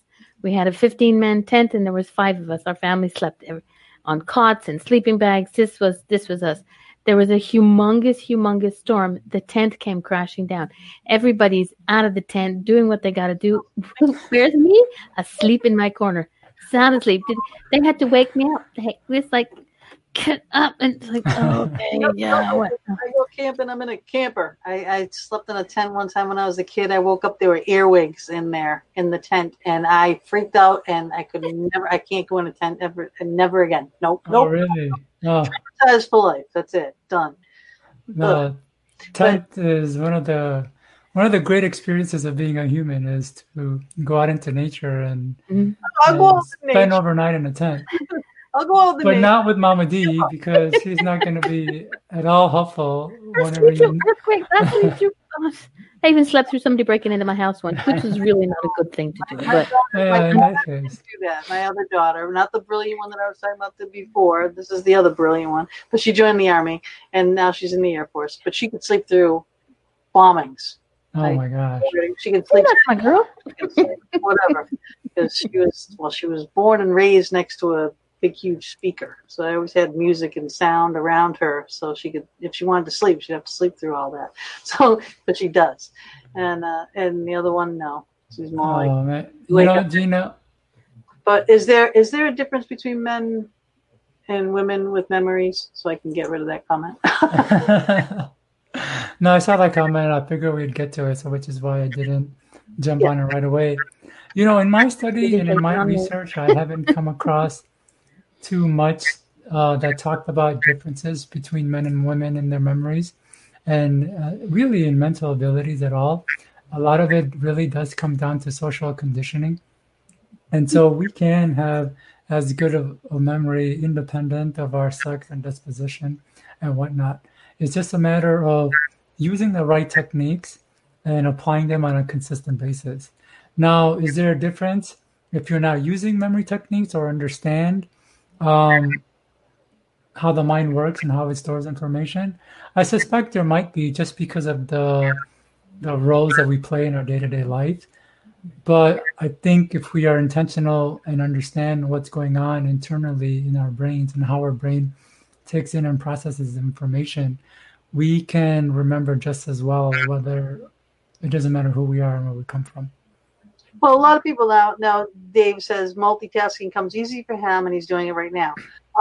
A lot of men can't multitask, and they understand the fact that most women, and I would say 99% of women can. But that's because there is a left and a right side brain thing. We use both sides of our brains, and men don't.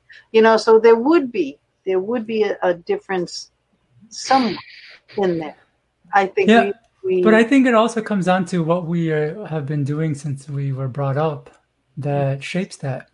So for men, I think a lot of it has just been like really goal centric, focus on a specific end, and that conditions us to be thinking, one thing at a time.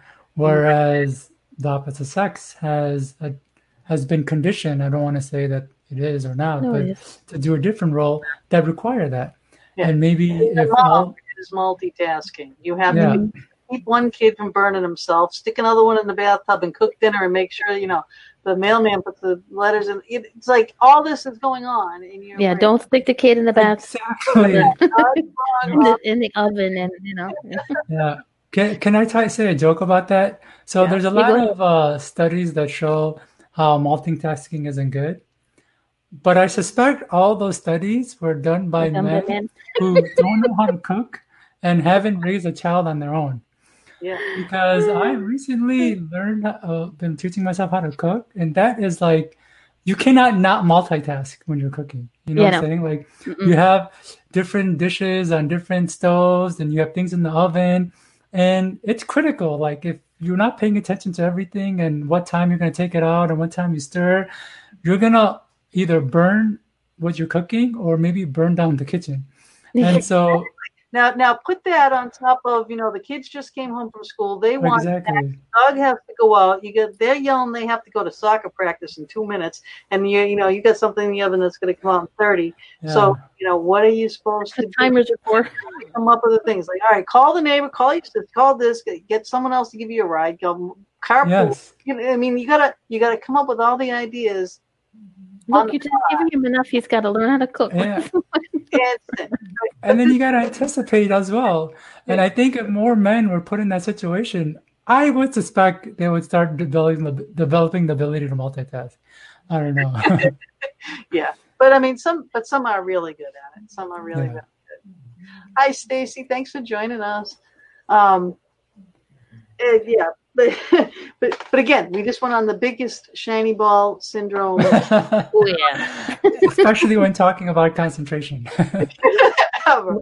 What? Okay. What makes concentration so challenging? Hello. Yeah. So I kind of talked about it, those three reasons why. One is that we have a lot of activity inside. Two is that the way our mind is wired, hearing or thinking about one thought triggers a whole host of other thoughts. Mm-hmm. And three, concentration is a battle between our conscious mind and our unconscious mind. And this is a really important concept. So if you'd like, I can talk about what our unconscious has evolved or been built to focus on. And it can give people insight as to why they have trouble concentrating. Is that someplace I can go?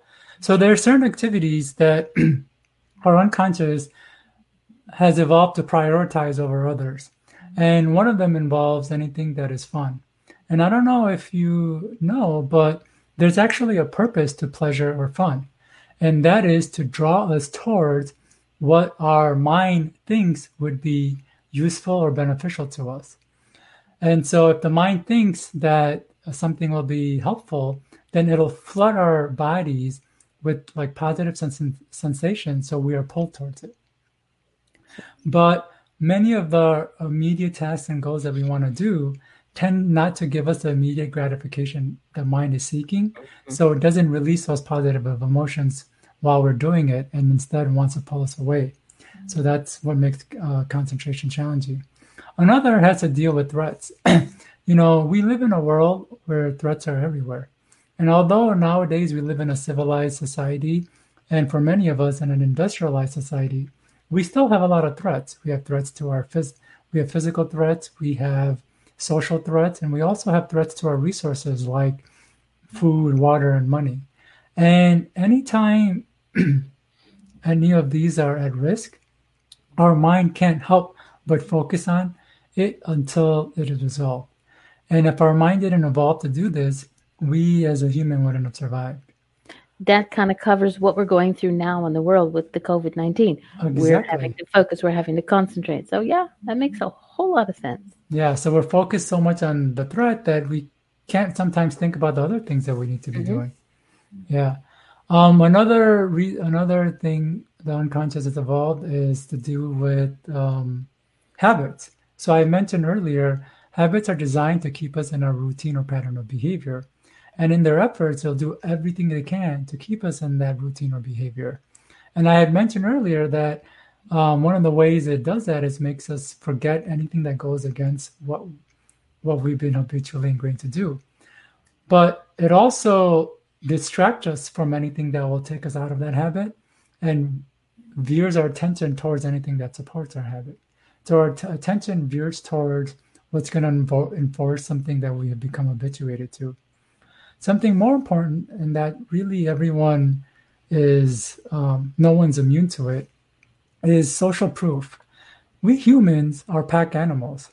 For much of our existence, we've been roaming the earth in bands of 50, 100, 150. And so we evolved to be accepted by the pack and to do well within the pack. Yep. Otherwise, if we get kicked out, our days are numbered. And so our mind is always on guard. Our mind is always on guard, watching what others are doing. And if a specific behavior or activity is seen as popular or can raise our social status, then our mind will help us focus on it and even encourage us to participate in it. But if a certain behavior or activity has a stigma associated with it, or it can potentially decrease our status, our mind will pull our attention away from it like it's a plague. We couldn't do it even if it tried. Wow. Yeah, but the more important reason is really comes down to novelty. So I'm going to ask both you, Gina, and Mama D a question.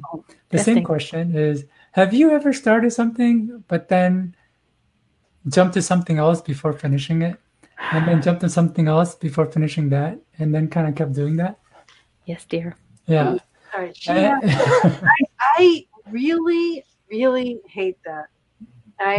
It's like one of my pet peeves. If I started, because I'm a business owner.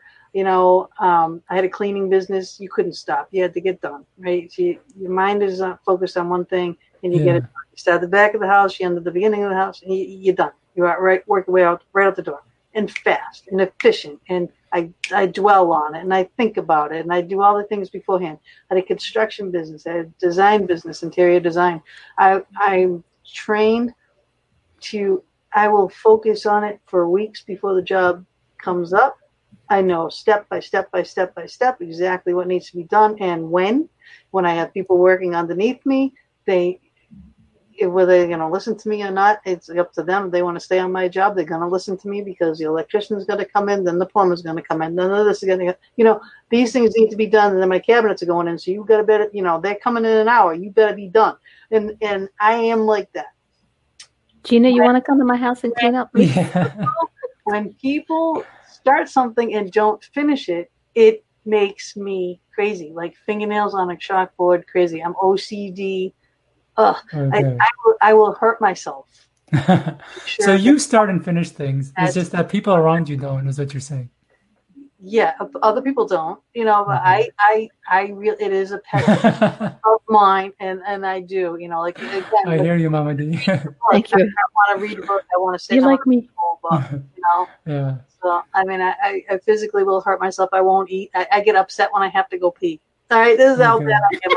Like, come on, I got stuff to do. Let's go here. On my body, like, why you gotta pee now? So we can just mute Gina for right now because this next reason doesn't really apply to her. But it does apply to most everybody, especially people listening to this right now. So, and I will say. Sorry, one second, darling. I did mute her. Oh, okay. Fantastic. Oh, don't mute me. Don't mute me. It's going over the radio. Okay, but Mama D, when you did do that, you probably thought it was you, that you probably didn't have strong willpower, or there was something maybe wrong with you if you had like negative self-talk in your head. And most of us go through that. But the reality of it is that happens not because we didn't have willpower or we don't have the ability to stick with something. It's actually a feature of the mind. Our mind loves the new and the novel.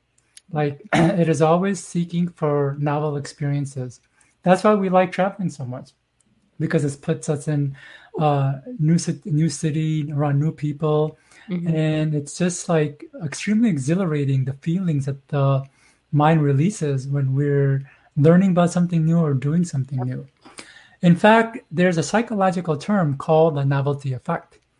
Because novelty's influence on us is so persuasive, there's a term called the novelty effect. And the novelty effect questions whether new treatments or situations work to improve a person because the treatment works, or it's just because it's new.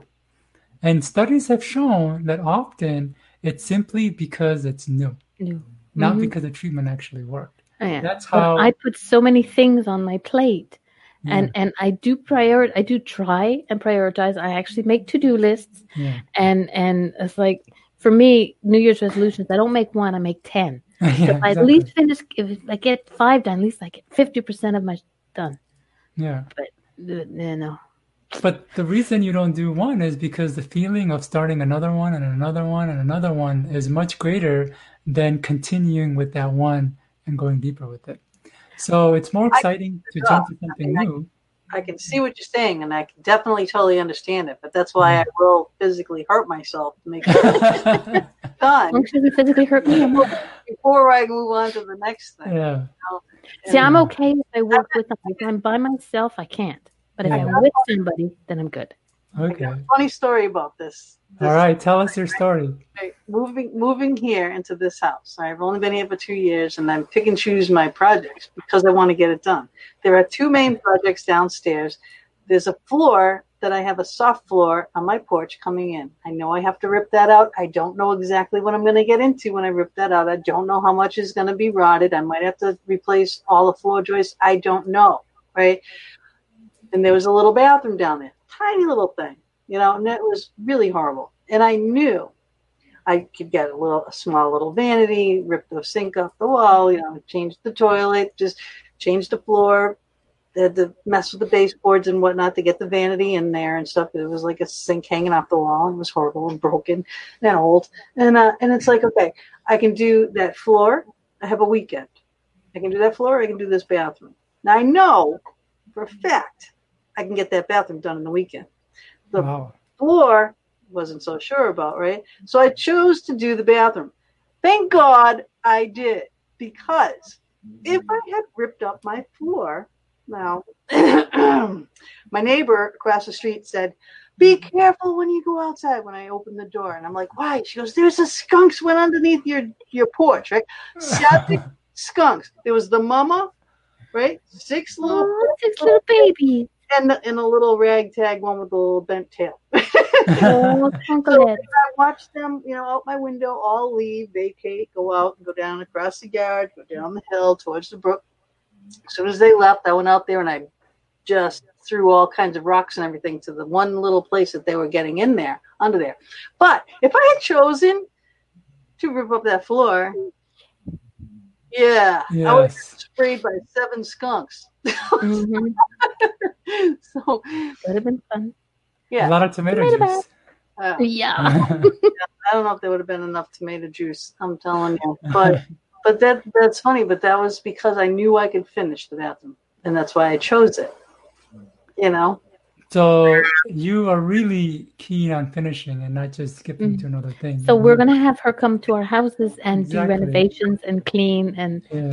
There you go. Hey, Mama D, you said you needed that bathroom done, right? Because she could do it in a weekend. I can. I need my office reorganized. Yeah, organization and cleaning. Yeah. That's why I'm a good carpenter, because I'm very clean. That's the difference between a woman carpenter and a man carpenter. They'll leave all the mess, and we'll clean it up. But can I ask you, Gina, do you feel the need to rush to finish what you started so you can start on something else? Yes. Okay. But I will work on it. I will work on it, so I know every step I need to take, and I've done them so many times that you know what I mean. I know what needs to happen, and I know exactly what time I would need. It was a small bathroom, so it definitely can be done in a weekend. Bigger bathrooms or tiling or whatnot. It takes more time. Yeah. But do you get antsy if it takes more time? Like you feel like you need it to get done so you can start something else? Yes. Yeah.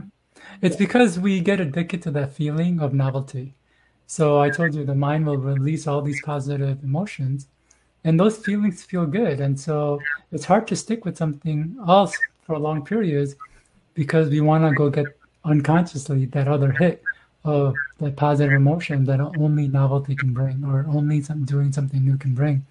And this in of itself can be a distraction from keeping us to focus on a specific task or goal for long periods. Now, what about like treating yourself? Like if it was like, how we train a dog, and you give them a treat. So if you're going to do a task that takes longer, and like you said, you're going to wait longer to get that good positive reinforcement, at the end of the job, which we always sang Dean Martin, by the way, but at the end of the job, but in the middle, if you have to wait so long, can you give yourself a treat? You know what I mean? And that's what my book, Concentration, Maintain Laser Sharp Focus and Attention for 5 hours or more, will teach you how to do. How to train yourself to extend your ability to focus for longer and longer periods, so you're not automatically distracted and pulled away to something else that's shiny or something else that's unrelated to what you're focusing on. Yes, you can, and there's a lot of different ways to be able to do that. Awesome. So I need that book too. Yeah. The 3 books need to be in our bookshelf. Yeah. All these books need to be on our bookshelf. Yeah. So if I can just summarize, the reason distraction is so concentration is so difficult.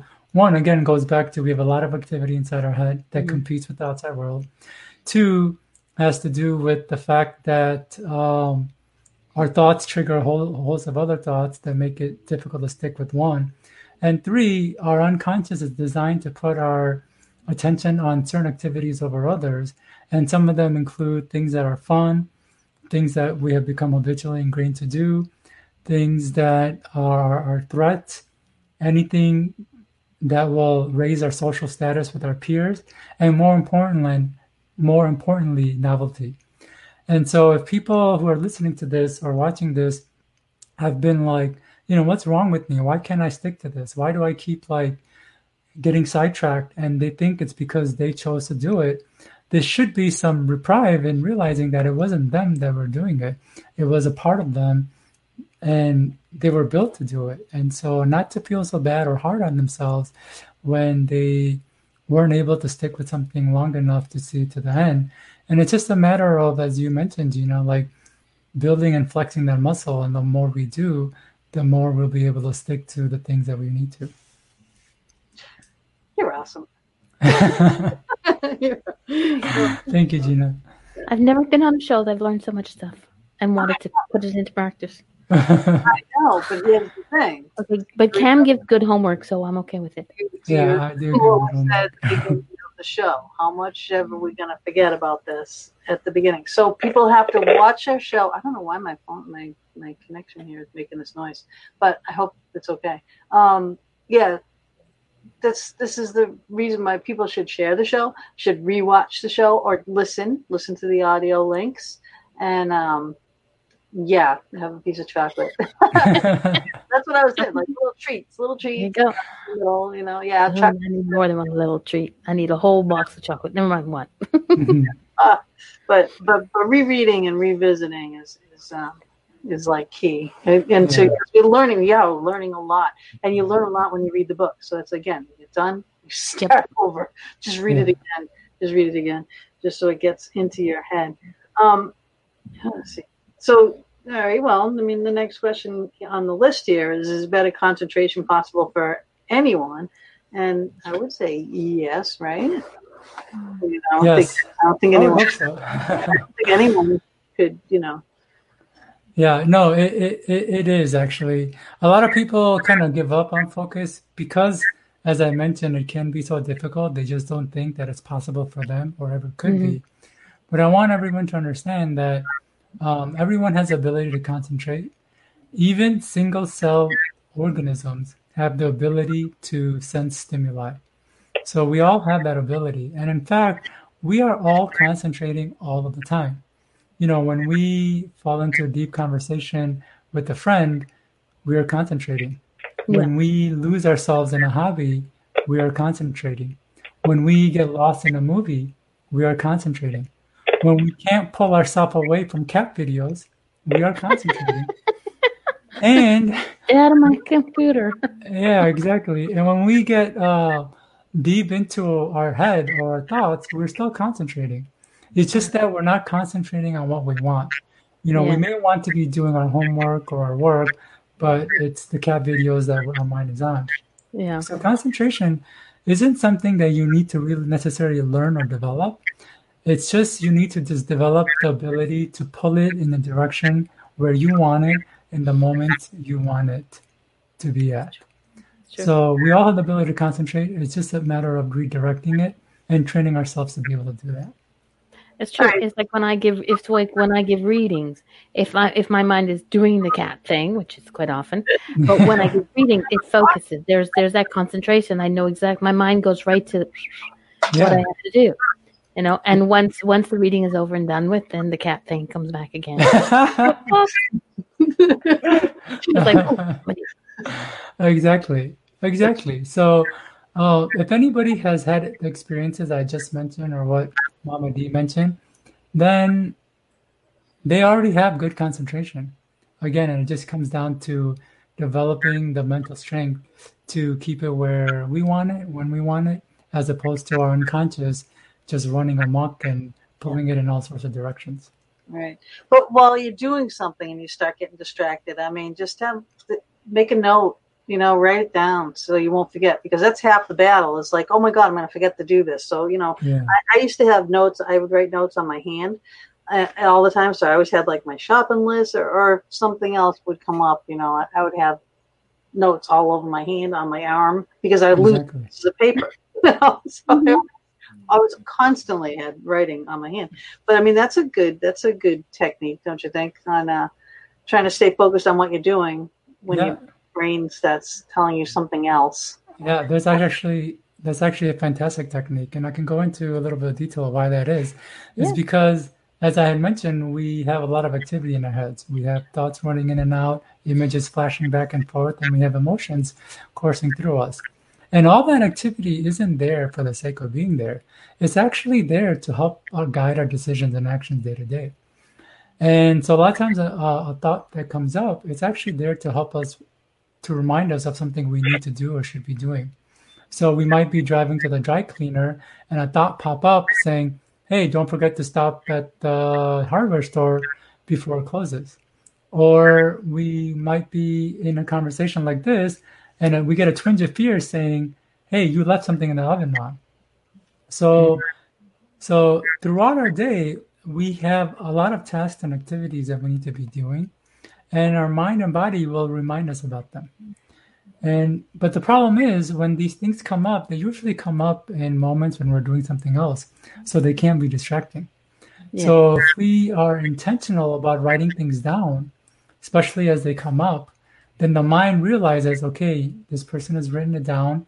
Now I don't have to worry about constantly sending them reminders and twinges of fears because they know what needs to get done.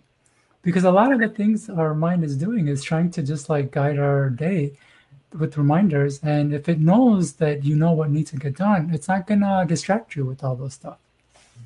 Yes, exactly. So you can just back to when you have task at hand, get it done. Get it done. Okay, yes. Got it. I'll get my shit together. Write down all the other write down all the other things that distract you and go on. So what other technique could be like a simple one that everyone could benefit from? Yeah. Yes. So again, I said concentration isn't easy, but there's one technique that I find is extremely useful and it's extremely effective, and it's called self-talk. And for those who don't know what self-talk is, self-talk are merely statements that you say and repeat to yourself, Mama D, of the changes that you want to have or have happen in life. For example, if I wanted to be more confident, I would repeat statements like, I'm a strong, confident communicator. Or if I wanted to improve my memory, I would repeat statements like, I have an excellent memory. I remember everything I choose. Now, repeating such statements may not seem like it will do all that much, but it's huge. It's huge. I used to put Post-it notes on my mirror.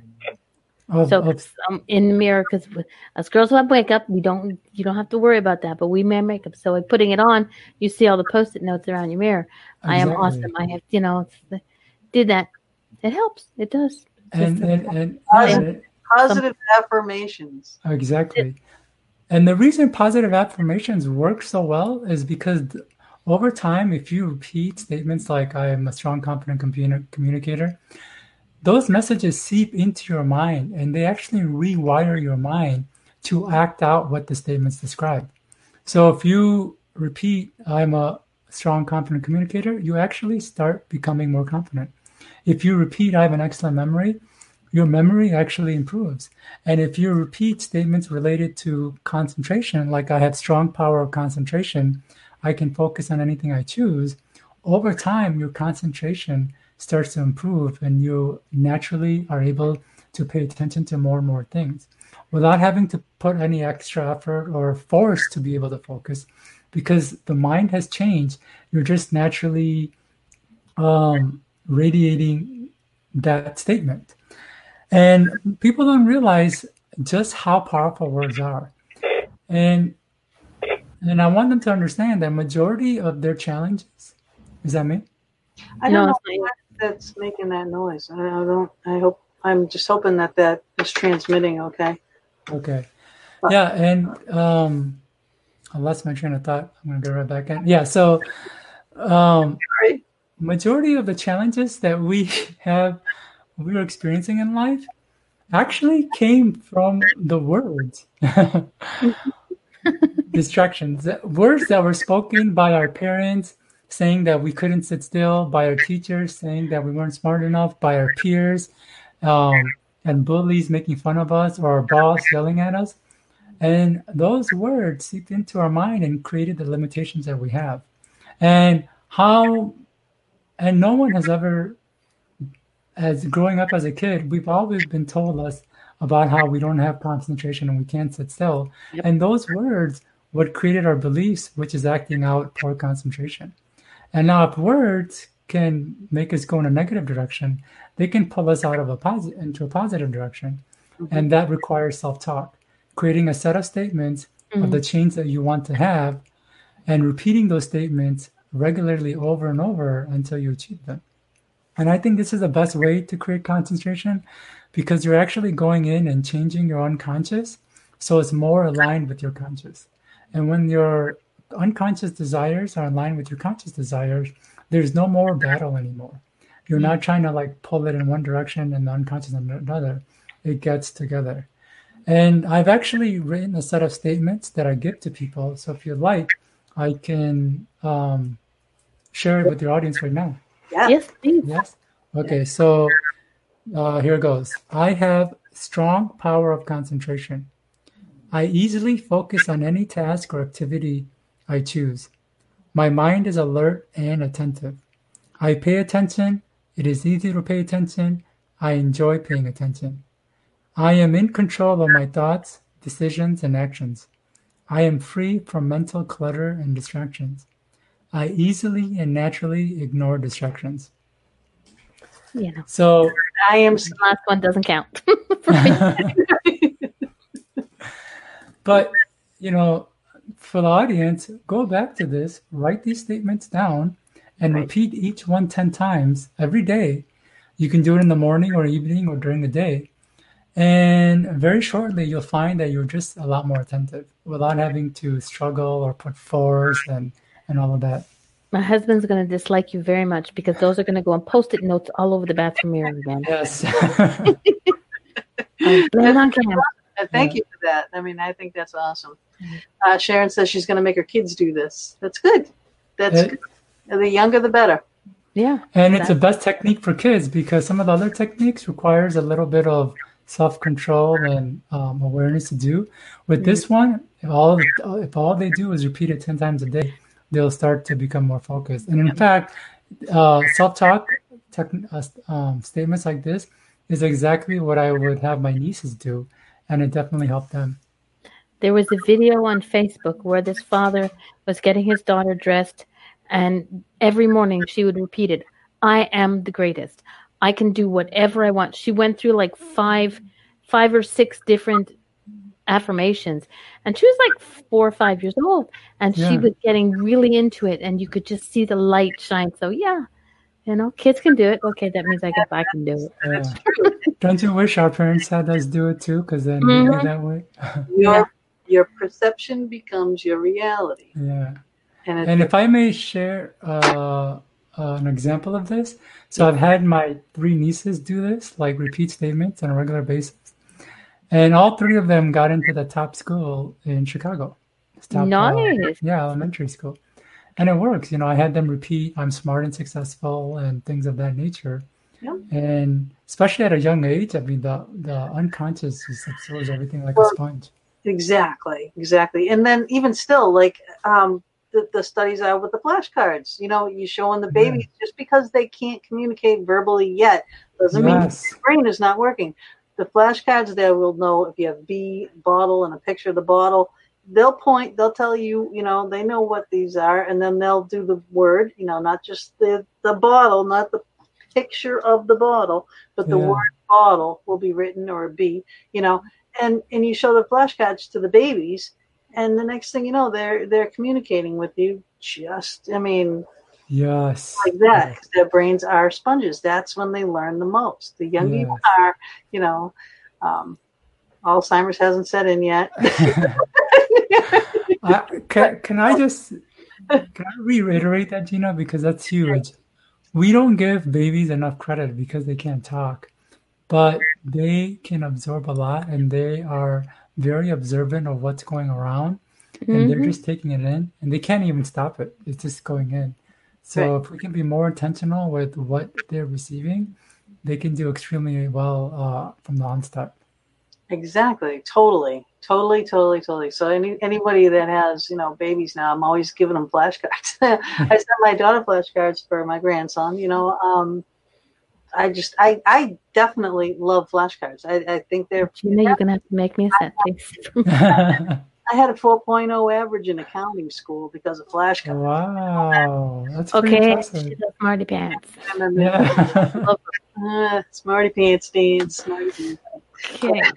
We don't have a whole lot of time left. We only got about like 5 minutes. But there's a question in the chat room from Dave. Unconscious, subconscious. What is the difference? Ooh, okay. That's a very good question. Because I talk about the unconscious and subconscious so much, I just assume I know what it is, that everybody knows what it is. But the unconscious part of the mind is the mind that we are not aware of. There's all sorts of processing and decisions and activities that are going on that are just outside of our awareness. We just don't know it's happening at the unconscious level. The conscious is everything that we're aware of. So right now I am talking to both Mama D and Gina, and I'm aware of what I'm saying, the words that are coming out. In fact, I'm consciously choosing those words. And so that's a conscious part of the mind. And so conscious intention would be intention that I choose to have. So if I want to do homework or work on something, that's something I consciously am wanting to do. But then unconsciously, my mind will pull me away to something else because it has its own intention. And I'm not aware of it. I kind of describe all the different things about novelty and social. It's being run by those drivers, and I'm not aware of it. So I'm unaware and it's unconscious to me. A perfect analogy would be to think about your entire digestive system and your other organs. Like your heart is beating, your stomach is digesting food, it's taking it through your intestines and absorbing the nutrients from it. You're not thinking about doing any of that. But there is a mental process that is thinking about doing all of that. And that process is our unconscious mind because we're unaware of it. Does that help? I think so. I think so. Dave, what do you think? Because it was your question, but I think you nailed it. We have 5 minutes left. Sum up the concentration book, because then I want to ask a few questions on the speed reading book. All right, sure.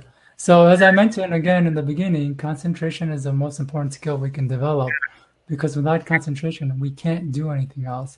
And a lot of the challenges that we experience as humans is not because of the difficulties that's coming from the outside world. All of those difficulties are stemming from inside. Our unconscious pulling us in different directions, having different drives and needs. And this book goes really deep into that. You really get to understand what's going on underneath your conscious mind and all the mechanisms and processes that are actually making your decisions and actions without you realizing it. And once you understand what's going on, you are in more control to be able to focus and pay attention to the things you want and go in the direction where your conscious desires are. There you go. Cam is brilliant. Yeah, he is. He is. And he's well-spoken, and apparently, Now, thank you very much. I really appreciate that. Of course. All these books that you've written, and again, they're scrolling across the bottom of the screen for those who are watching. For those who are listening, there's a list of them. Please go to mindlily.com/ and check them out. But speed reading. All right. How did you come up with the idea? Why did you want to write about speed reading? Why did you want to learn about speed reading? What is speed reading? Okay. So I'll answer that quickly because I know we don't have a lot of time. So speed reading is more or less the ability to read more words in a shorter period. So it's just like whether it's a book, a report, or other piece of text, it's being able to capture what is in that text in a shorter period of time. And the reason it's so important is that right now we live in the information age. There's so much information that is being generated, and we need the ability to process, understand, remember, and apply it. And majority of that information is coming via text, via words. So in order for us to be able to integrate that information, it helps to be able to read faster. And the reason I came up with this technique is because a lot of the other techniques, especially just a lot of the techniques, whether it relates to speed reading or even memory and concentration, I just found it ineffective for me. It was very complex, it was very convoluted, and it took a lot of time to actually to use and get benefit from. And I created this one technique that you talked about that you so much loved, Gina, earlier, and it's called space reading. And it's a technique that many people have come back to me to tell me that it has tripled or doubled the reading speed in a matter of seconds. And Gina confirms it as she's nodding her head, and it's done it for me and it's done it for a lot of people. And before I talk about what that technique is, I want to talk about why it works so well. And so the listeners, if I can have you look away from your computers and just look in the room that you're in, the environment you're in, and just look around and notice everything that you see. If you're in your bedroom, you'll probably see your bed, pillow, blanket, and clothes laying around. If you're in an office, you might see items on your desk, such as a notebook, paper, computer, and all of that. Or if you're elsewhere, just notice what's on the wall. And also notice how quickly your eyes and mind process that. You turn your direction, you turn your view in one direction, and your mind just takes it all in. It isn't going, oh, well, that object over there, it has 4 legs and a flat top, so it must be a table. And the object next to it has 4 legs and a flat top, but with a backrest, so it's a chair. So, okay, so all of that happens instantaneously. So I thought to myself, why is reading text any different? Why can't we do that with words? And the thing is, we can. It's just that we weren't taught to. Growing up, we were taught to combine letters to form syllables, and then to combine syllables to form words. But we were never taught to take the next step to take in phrases and sentences at a time. And we can do that with this technique called space reading. And the way to do that is, instead of looking at the words, we look at the spaces in between the words. And many are probably thinking, how could that be? How could looking at spaces help me read faster and comprehend more? And the reason it can is because our eyes operate on 2 modes. One is the narrow focus mode, and the other is a wide mode. The wide mode is like when we look out into the distance in the scenery and we see everything. The narrow focus mode is where we can only see one thing at a time. When we look at words on a page, by looking at a word, it narrows your focus on that word. So you can't pay attention or pick up anything outside that word. And so we have to go from word to word to be able to read. But if we look at the spaces, our mind's focus doesn't narrow in, and we can capture words both to the left and right, and it's done instantaneously. And all we have to do is skip from one space to the next, and our mind will just grab the words and process it, and we'll understand it. Hope that was a really good description. Ooh, he got it. You got it in there too. You got it in there for the radio show is actually ended. I'm going to let it kind of go. I don't know if it'll record anymore. I don't think so, but I'm just going to let that go. But yeah, the space thing is amazing. And, it takes a little getting used to, because people want to just, focus on the words. Don't. Look at the space in between. I'm doing it now with the chat room. You can do it with what's going across the bottom of the screen. Don't look at the words. Look at the space between, not every single space too. After you get every single space, go 2 spaces. Go, group the words and group the words and group the words. And then, you can get it bigger and bigger and bigger. But man, it really works, and you won't believe, and you remember it more. It's really... Yeah. It's so strange. It was just like, I read your book, the memory book, and then I read that.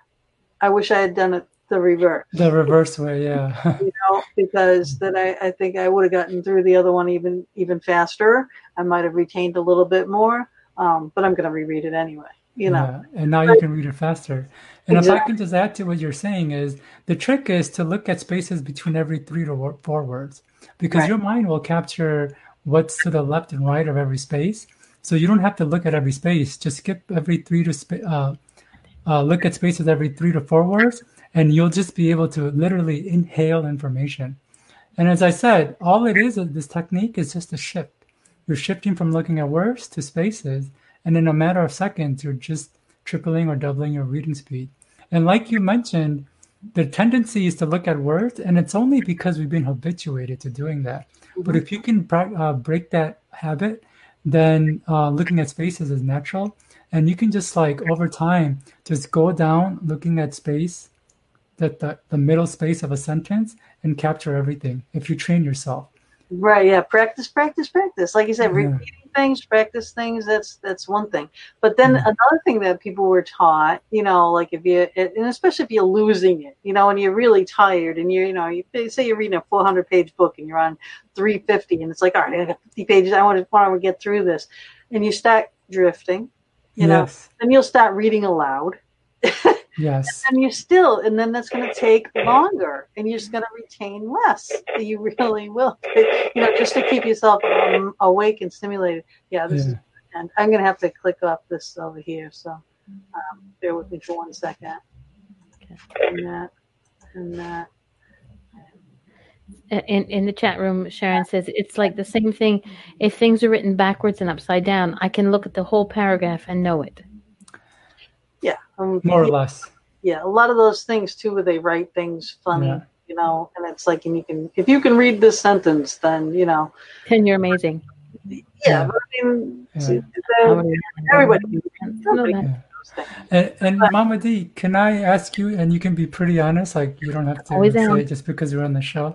How did it work for you? Because you said you were doing it just now.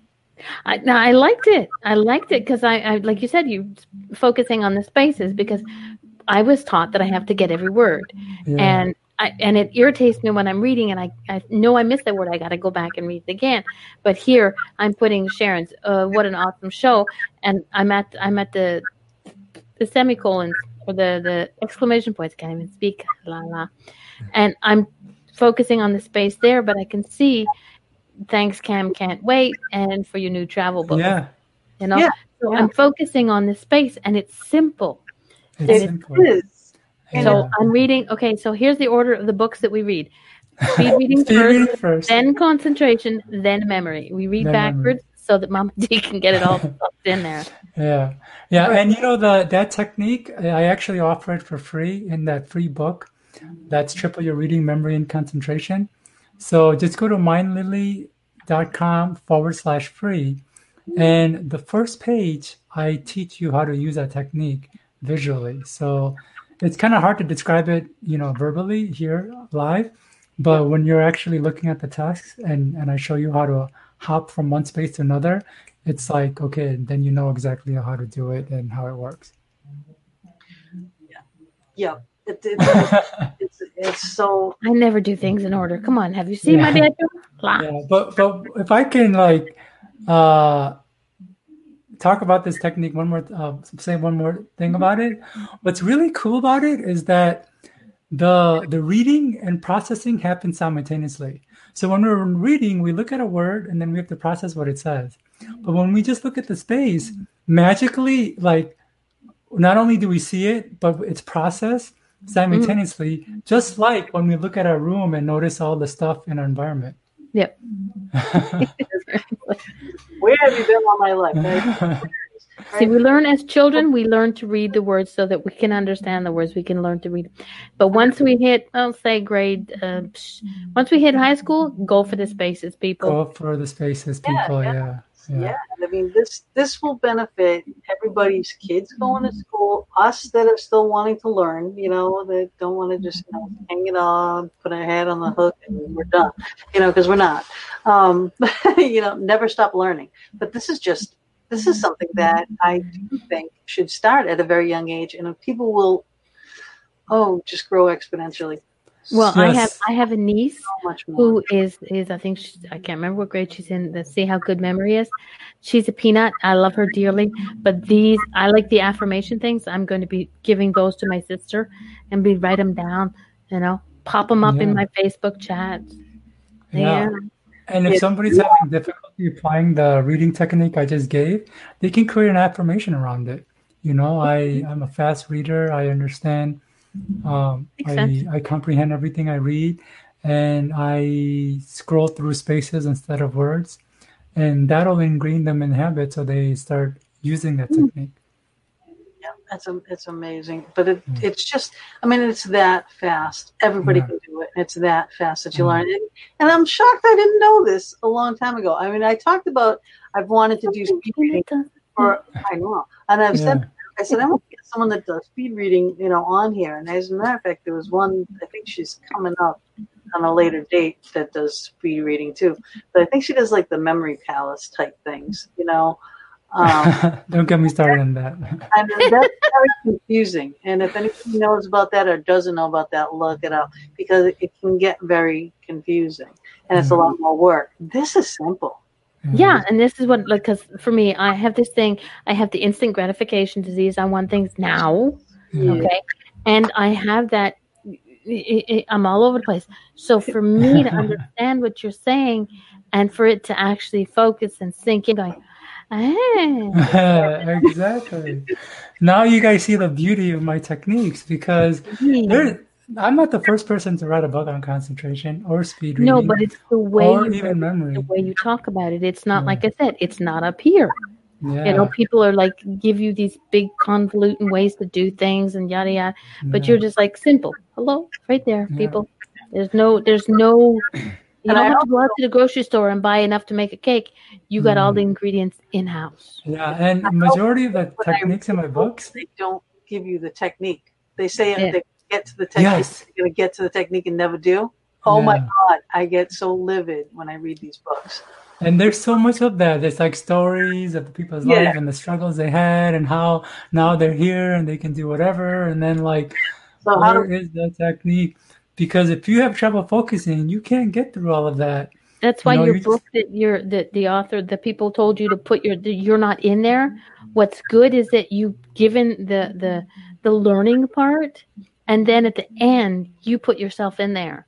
Yeah. So once they've learned anything, then they're going to go to the end and go, "This is the guy," and it makes sense. Yeah. So that's the key. And I think I was going to say something, but it has slipped my mind. And you were talking about your technique, and that's why your books are so well. What's the word? Accepted. Well organized. Yeah. Received.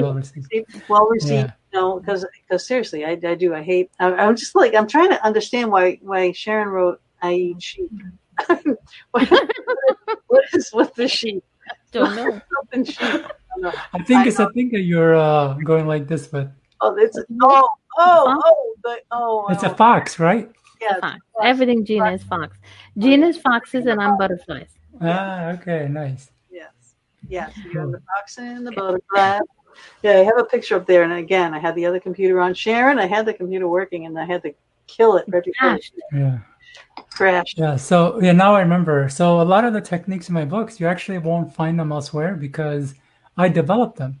And I developed them for people like us because we just need something that works. That's not going to take a lot of effort to learn and that we can just start applying right away.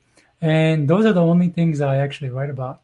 And so there are a lot of memory techniques and a lot of memory authors, especially memory champions, who talk about memory palaces and stuff like that. But, I found that stuff, especially back then when I had that unquiet mind, just like unusable, just unusable. Yeah. See, so, that would distract me too because I have my filing cabinets are always open. Exactly. So. Yeah, and every filing cabinet that's open, it triggers a whole host of others to open, and then everything is open. Right.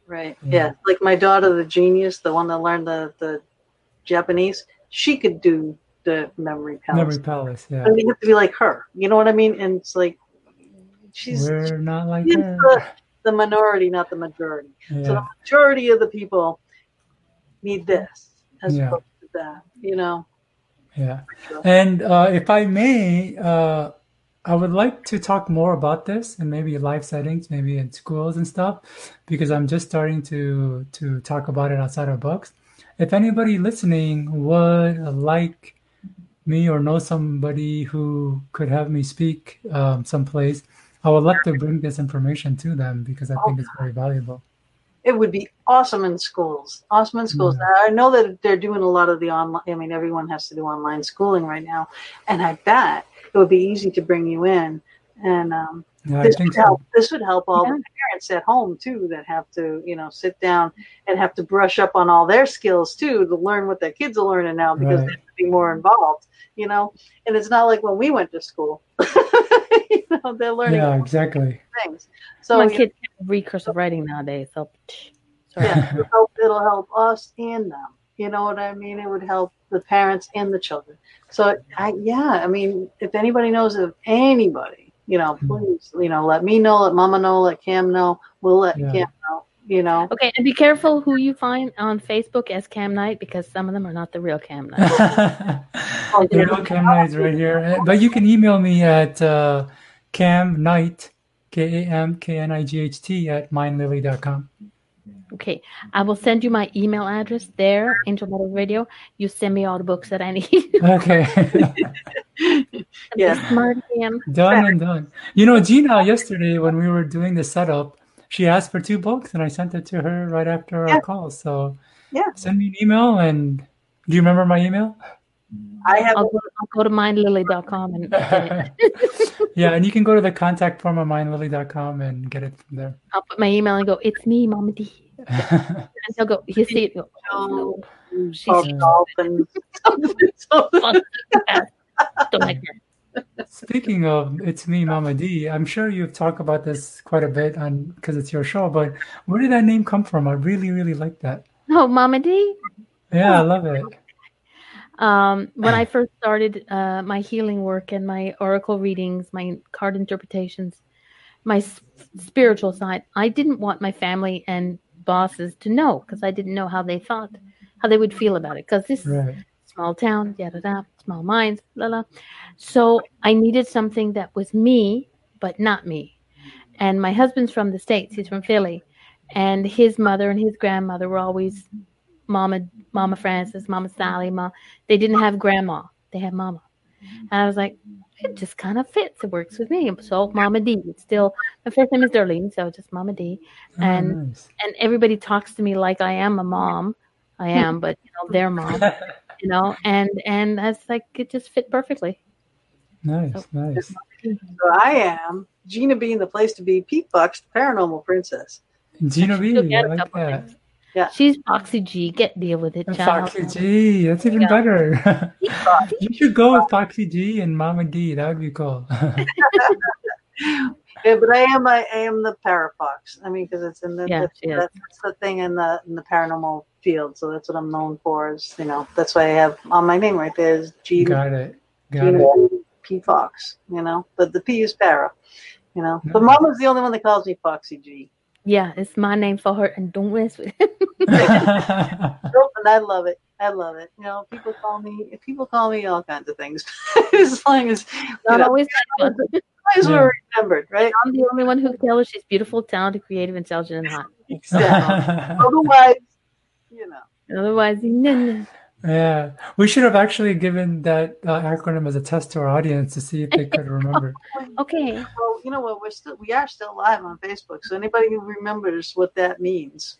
Beautiful, intelligent, talented, creative, and hot. And Zoe fell asleep again, Gina.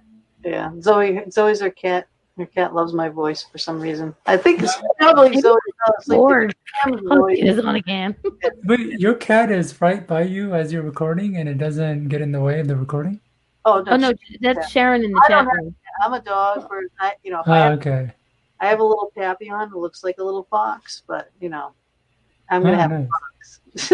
I will have a real fox one of these days. I will have a real fox. Anything foxy, you send it to her. She's like, yeah. Do you know how they say what is it? Clever like a fox, or yes, clever like a fox is that? Sly like a fox, clever. Sly like a fox. Fox are really sly. Can I give a story of when I was in the savannas of Africa? Ooh, please. Yeah. So I was on a game drive, And yeah, as people know, it's a safari where you get in a Jeep and then you just drive around and hoping to see the wild animals like tigers and not tigers, lions and cheetahs. So finally, we come up to a mother lion with two babies. And it was really cool to see the mother lion with two babies, but you could see that the mother lion was really stressed because it had two babies that it was going with. And we realized why it was stressed. It was because there were foxes around her. And what's really interesting is this is a lion, like the king of the jungle, like the top of the food chain. And these foxes were small, but they were sly because they positioned themselves in three different corners, like in front and to the sides. And the lion could easily take out the fox, but it didn't because if the lion went after one fox, the other two would go after the kids. Yeah. And so in a way, the fox had just kind of cornered something like fifth or sixth the size of the lion in a way where the lion couldn't do anything and it was trapped. And I thought it was like, how clever of that. Foxes are some of the oldest of animals on the planet. There are so many different types of foxes and breeds of foxes, like the fennel foxes with the huge long ears. Yeah. They live in the hottest deserts where no other animals can live because their ears, allow their bodies to cool. They'll sweat and whatnot through their ears and their bodies can stay cool. Arctic foxes and there's so many different foxes where they can live in these harsh environments, extreme heat, extreme cold, and they survive in their hearing and their sight and their ability to work together. And yeah, it's amazing. But that's my spirit guide, Wow. A fox can still be irritated by a butterfly. Yeah.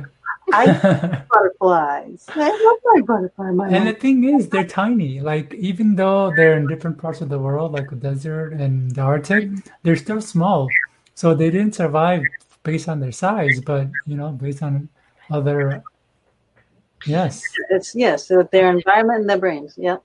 Yeah. We should have some foxes write books on the mind. Oh God. I want to write a book, but I'm telling you, I think your book's already written. My book, mind mapping, is what I wanted to put out there. So that's why I asked you for those books, because that is a technique that I was taught as a young age, very young age by my dad. And I'm not going to get into kind of any details or anything, but I'm going to read the books just to make sure that, if I do write my book, that it would be different than what you wrote. And because I would never plagiarize anybody.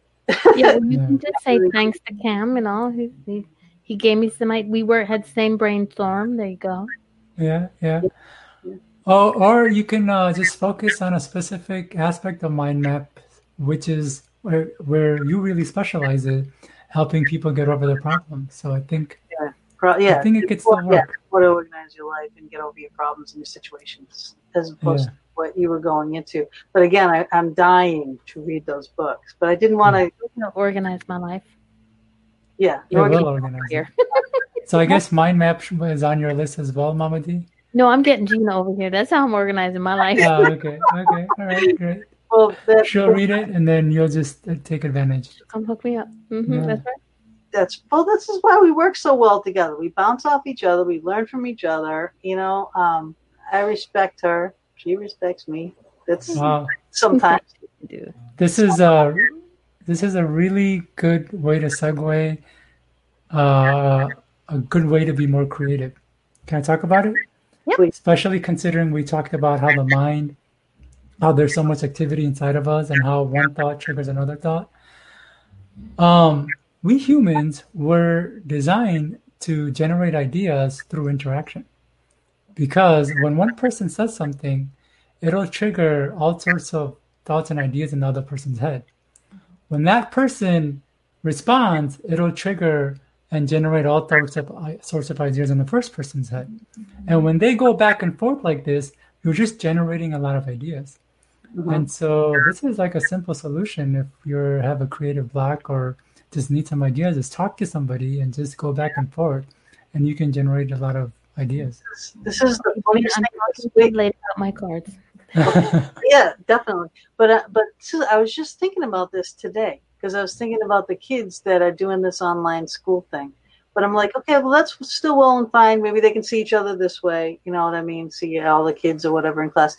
But you're not getting that interaction. Yes. You know, like that camaraderie. That They're talking about what they just learned and all of that. yeah, or just even leaving the classroom and a situation comes up, and you know, to work together to solve something. Something is not going to click where friendships should have been formed, businesses, you know, future businesses or whatnot. Yeah. You know, like online stuff is great. However, that nothing beats the human interaction in face to face. You know, Exactly. I love that over everything. Yeah. Yeah. Because you don't know what's really going to come of it. You know. Yeah. And that way too, you know, learning everything in your mind, but not putting it into practice. Exactly. Like a doctor can go to school until, you know, they're blue in the face type of thing and learn all the knowledge, but until they actually put it into practice, Yes. it doesn't, you know, like you did with your French. You knew in your head, you had the words, you had the perfect accent, but when it came tumbling out of your mouth, it was like, oh, what the heck? It was not good at all. It was not pretty. Say something to him in French. No. I understand. No. What? Bonjour. Comment ça va? Yeah. Ça va? Ça va bien, vous? Ça va bien? Bien, bien. See, he's good. You're not, you don't have, look, trust me, I've heard people that have accents that are like really nails on the chalk. Bonjour, comment ça va? Oh, okay, got it. Yeah. Mercy buckets. Give them, there you go, mercy buckets. But mercy bucket. And that, to me, that's the most important thing, is you have to try. Here in Quebec, French is the primary language. English is secondary. But I raised my kids that knowing that they had to have both. Because no matter where you go in the world, you either have French and or English. Yes. So and French is so close. It's got ties with Spanish and Italian and a couple other languages. So, I mean, it's important. Something that gives you, and besides, you get to learn where your parents hide the gifts. Yes. You learn when, it gives you a lot of insight, especially in situations where people don't know that you know the language. And and you can catch people. You can catch people. Yeah. Like example, I went to my husband's American, so when we speak English, because his French is like nails on a chalkboard. Love him dearly, but nails on a chalkboard. We went into a restaurant and we ordered it, and I ordered in English. The ladies behind the counter started talking in French, bad-mouthing us because we were English. Oh. They didn't know I spoke English. So I just let them spill away whatever they were doing and brought me back my food. And I turned around and I said, thank you very much. And then I switched into French and I said, now tell me where your manager is. So when the manager came out, I explained to him everything that happened. I said, I don't want them fired. That's not what I'm doing. I want them to learn from their mistake. They never know, the people who are in front of them, what they are, that we can understand what they're saying. Wow. So it doesn't even matter. It doesn't even matter. You shouldn't say stuff like that anyway. Exactly. You know what I mean? And it's, so like, the next time I went back in there, the young lady behind the cash, she was like, "Oh, hello, how are you?" Like, she took the effort, she took the initiative to learn a little bit of English so that she could interact properly. So I mean, so they didn't get fired. No, I would have been all pissy mad at the manager if he did that. Yeah, I'm glad you said that. Like, I don't want them to get fired. I just want them to learn this. You gotta learn. It's an important lesson, and wow, I bet like they just felt they so love small. Me now. Did you get the meal for free at least, or no? No, that's not how it works out there, huh? Damn, I would have insisted on that. But no, I would have insisted on that. And I won't say the name of the restaurant, but I was going through the drive-through one time, and I was ordering. I can't remember what it was, but it was something cinnamon Danish. Now, Danish and English is Danish. Danish and French is Danoise. Yeah. Not that big of a difference. But the silly woman on the phone, on the intercom, couldn't understand me. And she was like, oh, I don't understand. So I was like, really, really? The red hair was showing like really, really bad. So I got had my husband pull up because I said, forget it. I wasn't that polite about it, but I just said, forget it, never mind. Had my husband pull up. I went into the restaurant, and the manager of the restaurant was one of my customers where I work. And I said to him, I said, you know what? You live in a small town. We have a lot of people who come that are English. You should have at least one person in the store that can understand English. And can you tell me what's the difference between Danish and Danois? He's like, nothing. I said, good. Could you tell your girl on the speaker that there's no difference? It's the same damn thing. And if she ever messes with me like that again, I'll come in here and smack her.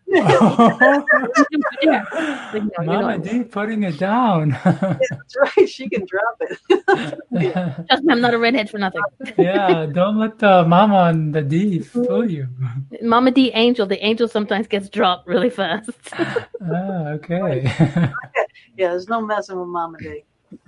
None. Nice. That's why I have her with me.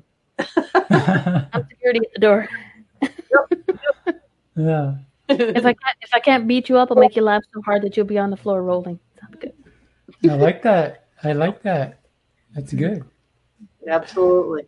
Yeah. All right. Well, listen. What time is it? We went almost a half hour. Yeah, half an hour over. 7 minutes. That is quite amazing. I'm happy that my content and my presence was enough for you to want to have me for an extra half hour. So you in the beginning of the show, you were like this, but by the time we were finished with you, we'd have you crazy, and you're just as crazy as us now. So there you go. Hey, if you can't beat them, join them. It's 2 against 1. Hello. Yeah. Up to go 2 hours. I'm like, it flies. It flies. And we still have people in the chat room loving us, so we're good. Wow, that's awesome. That's so great. Hey, I thank everybody for staying this long and listening to us. So really appreciate you all. And remember to, as a gift, get that free book at mindlily.com/free. Yeah. And love. Awesome. I don't know if Awesome. am I doing it right? Yeah, exactly. Yeah. Your guys looks better. Like mine's Maybe like if I just too hard. do that. There you go. I don't know. There you go. That works. Yeah, longer fingers. Yeah. All right. Well, this was fantastic. Like, this is really good. I really hope that you guys got value and enjoyed the conversation. So yeah.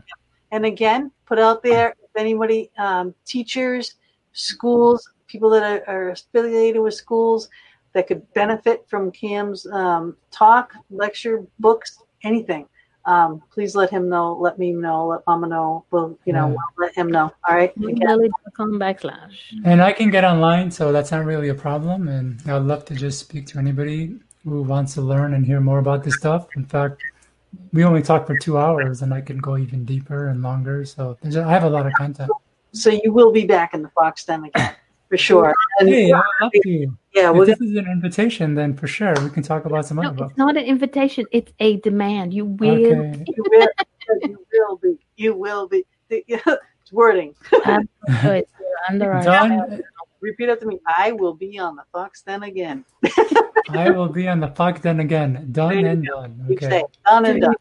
Done. All right. I'm going. Great. Thank you, everybody.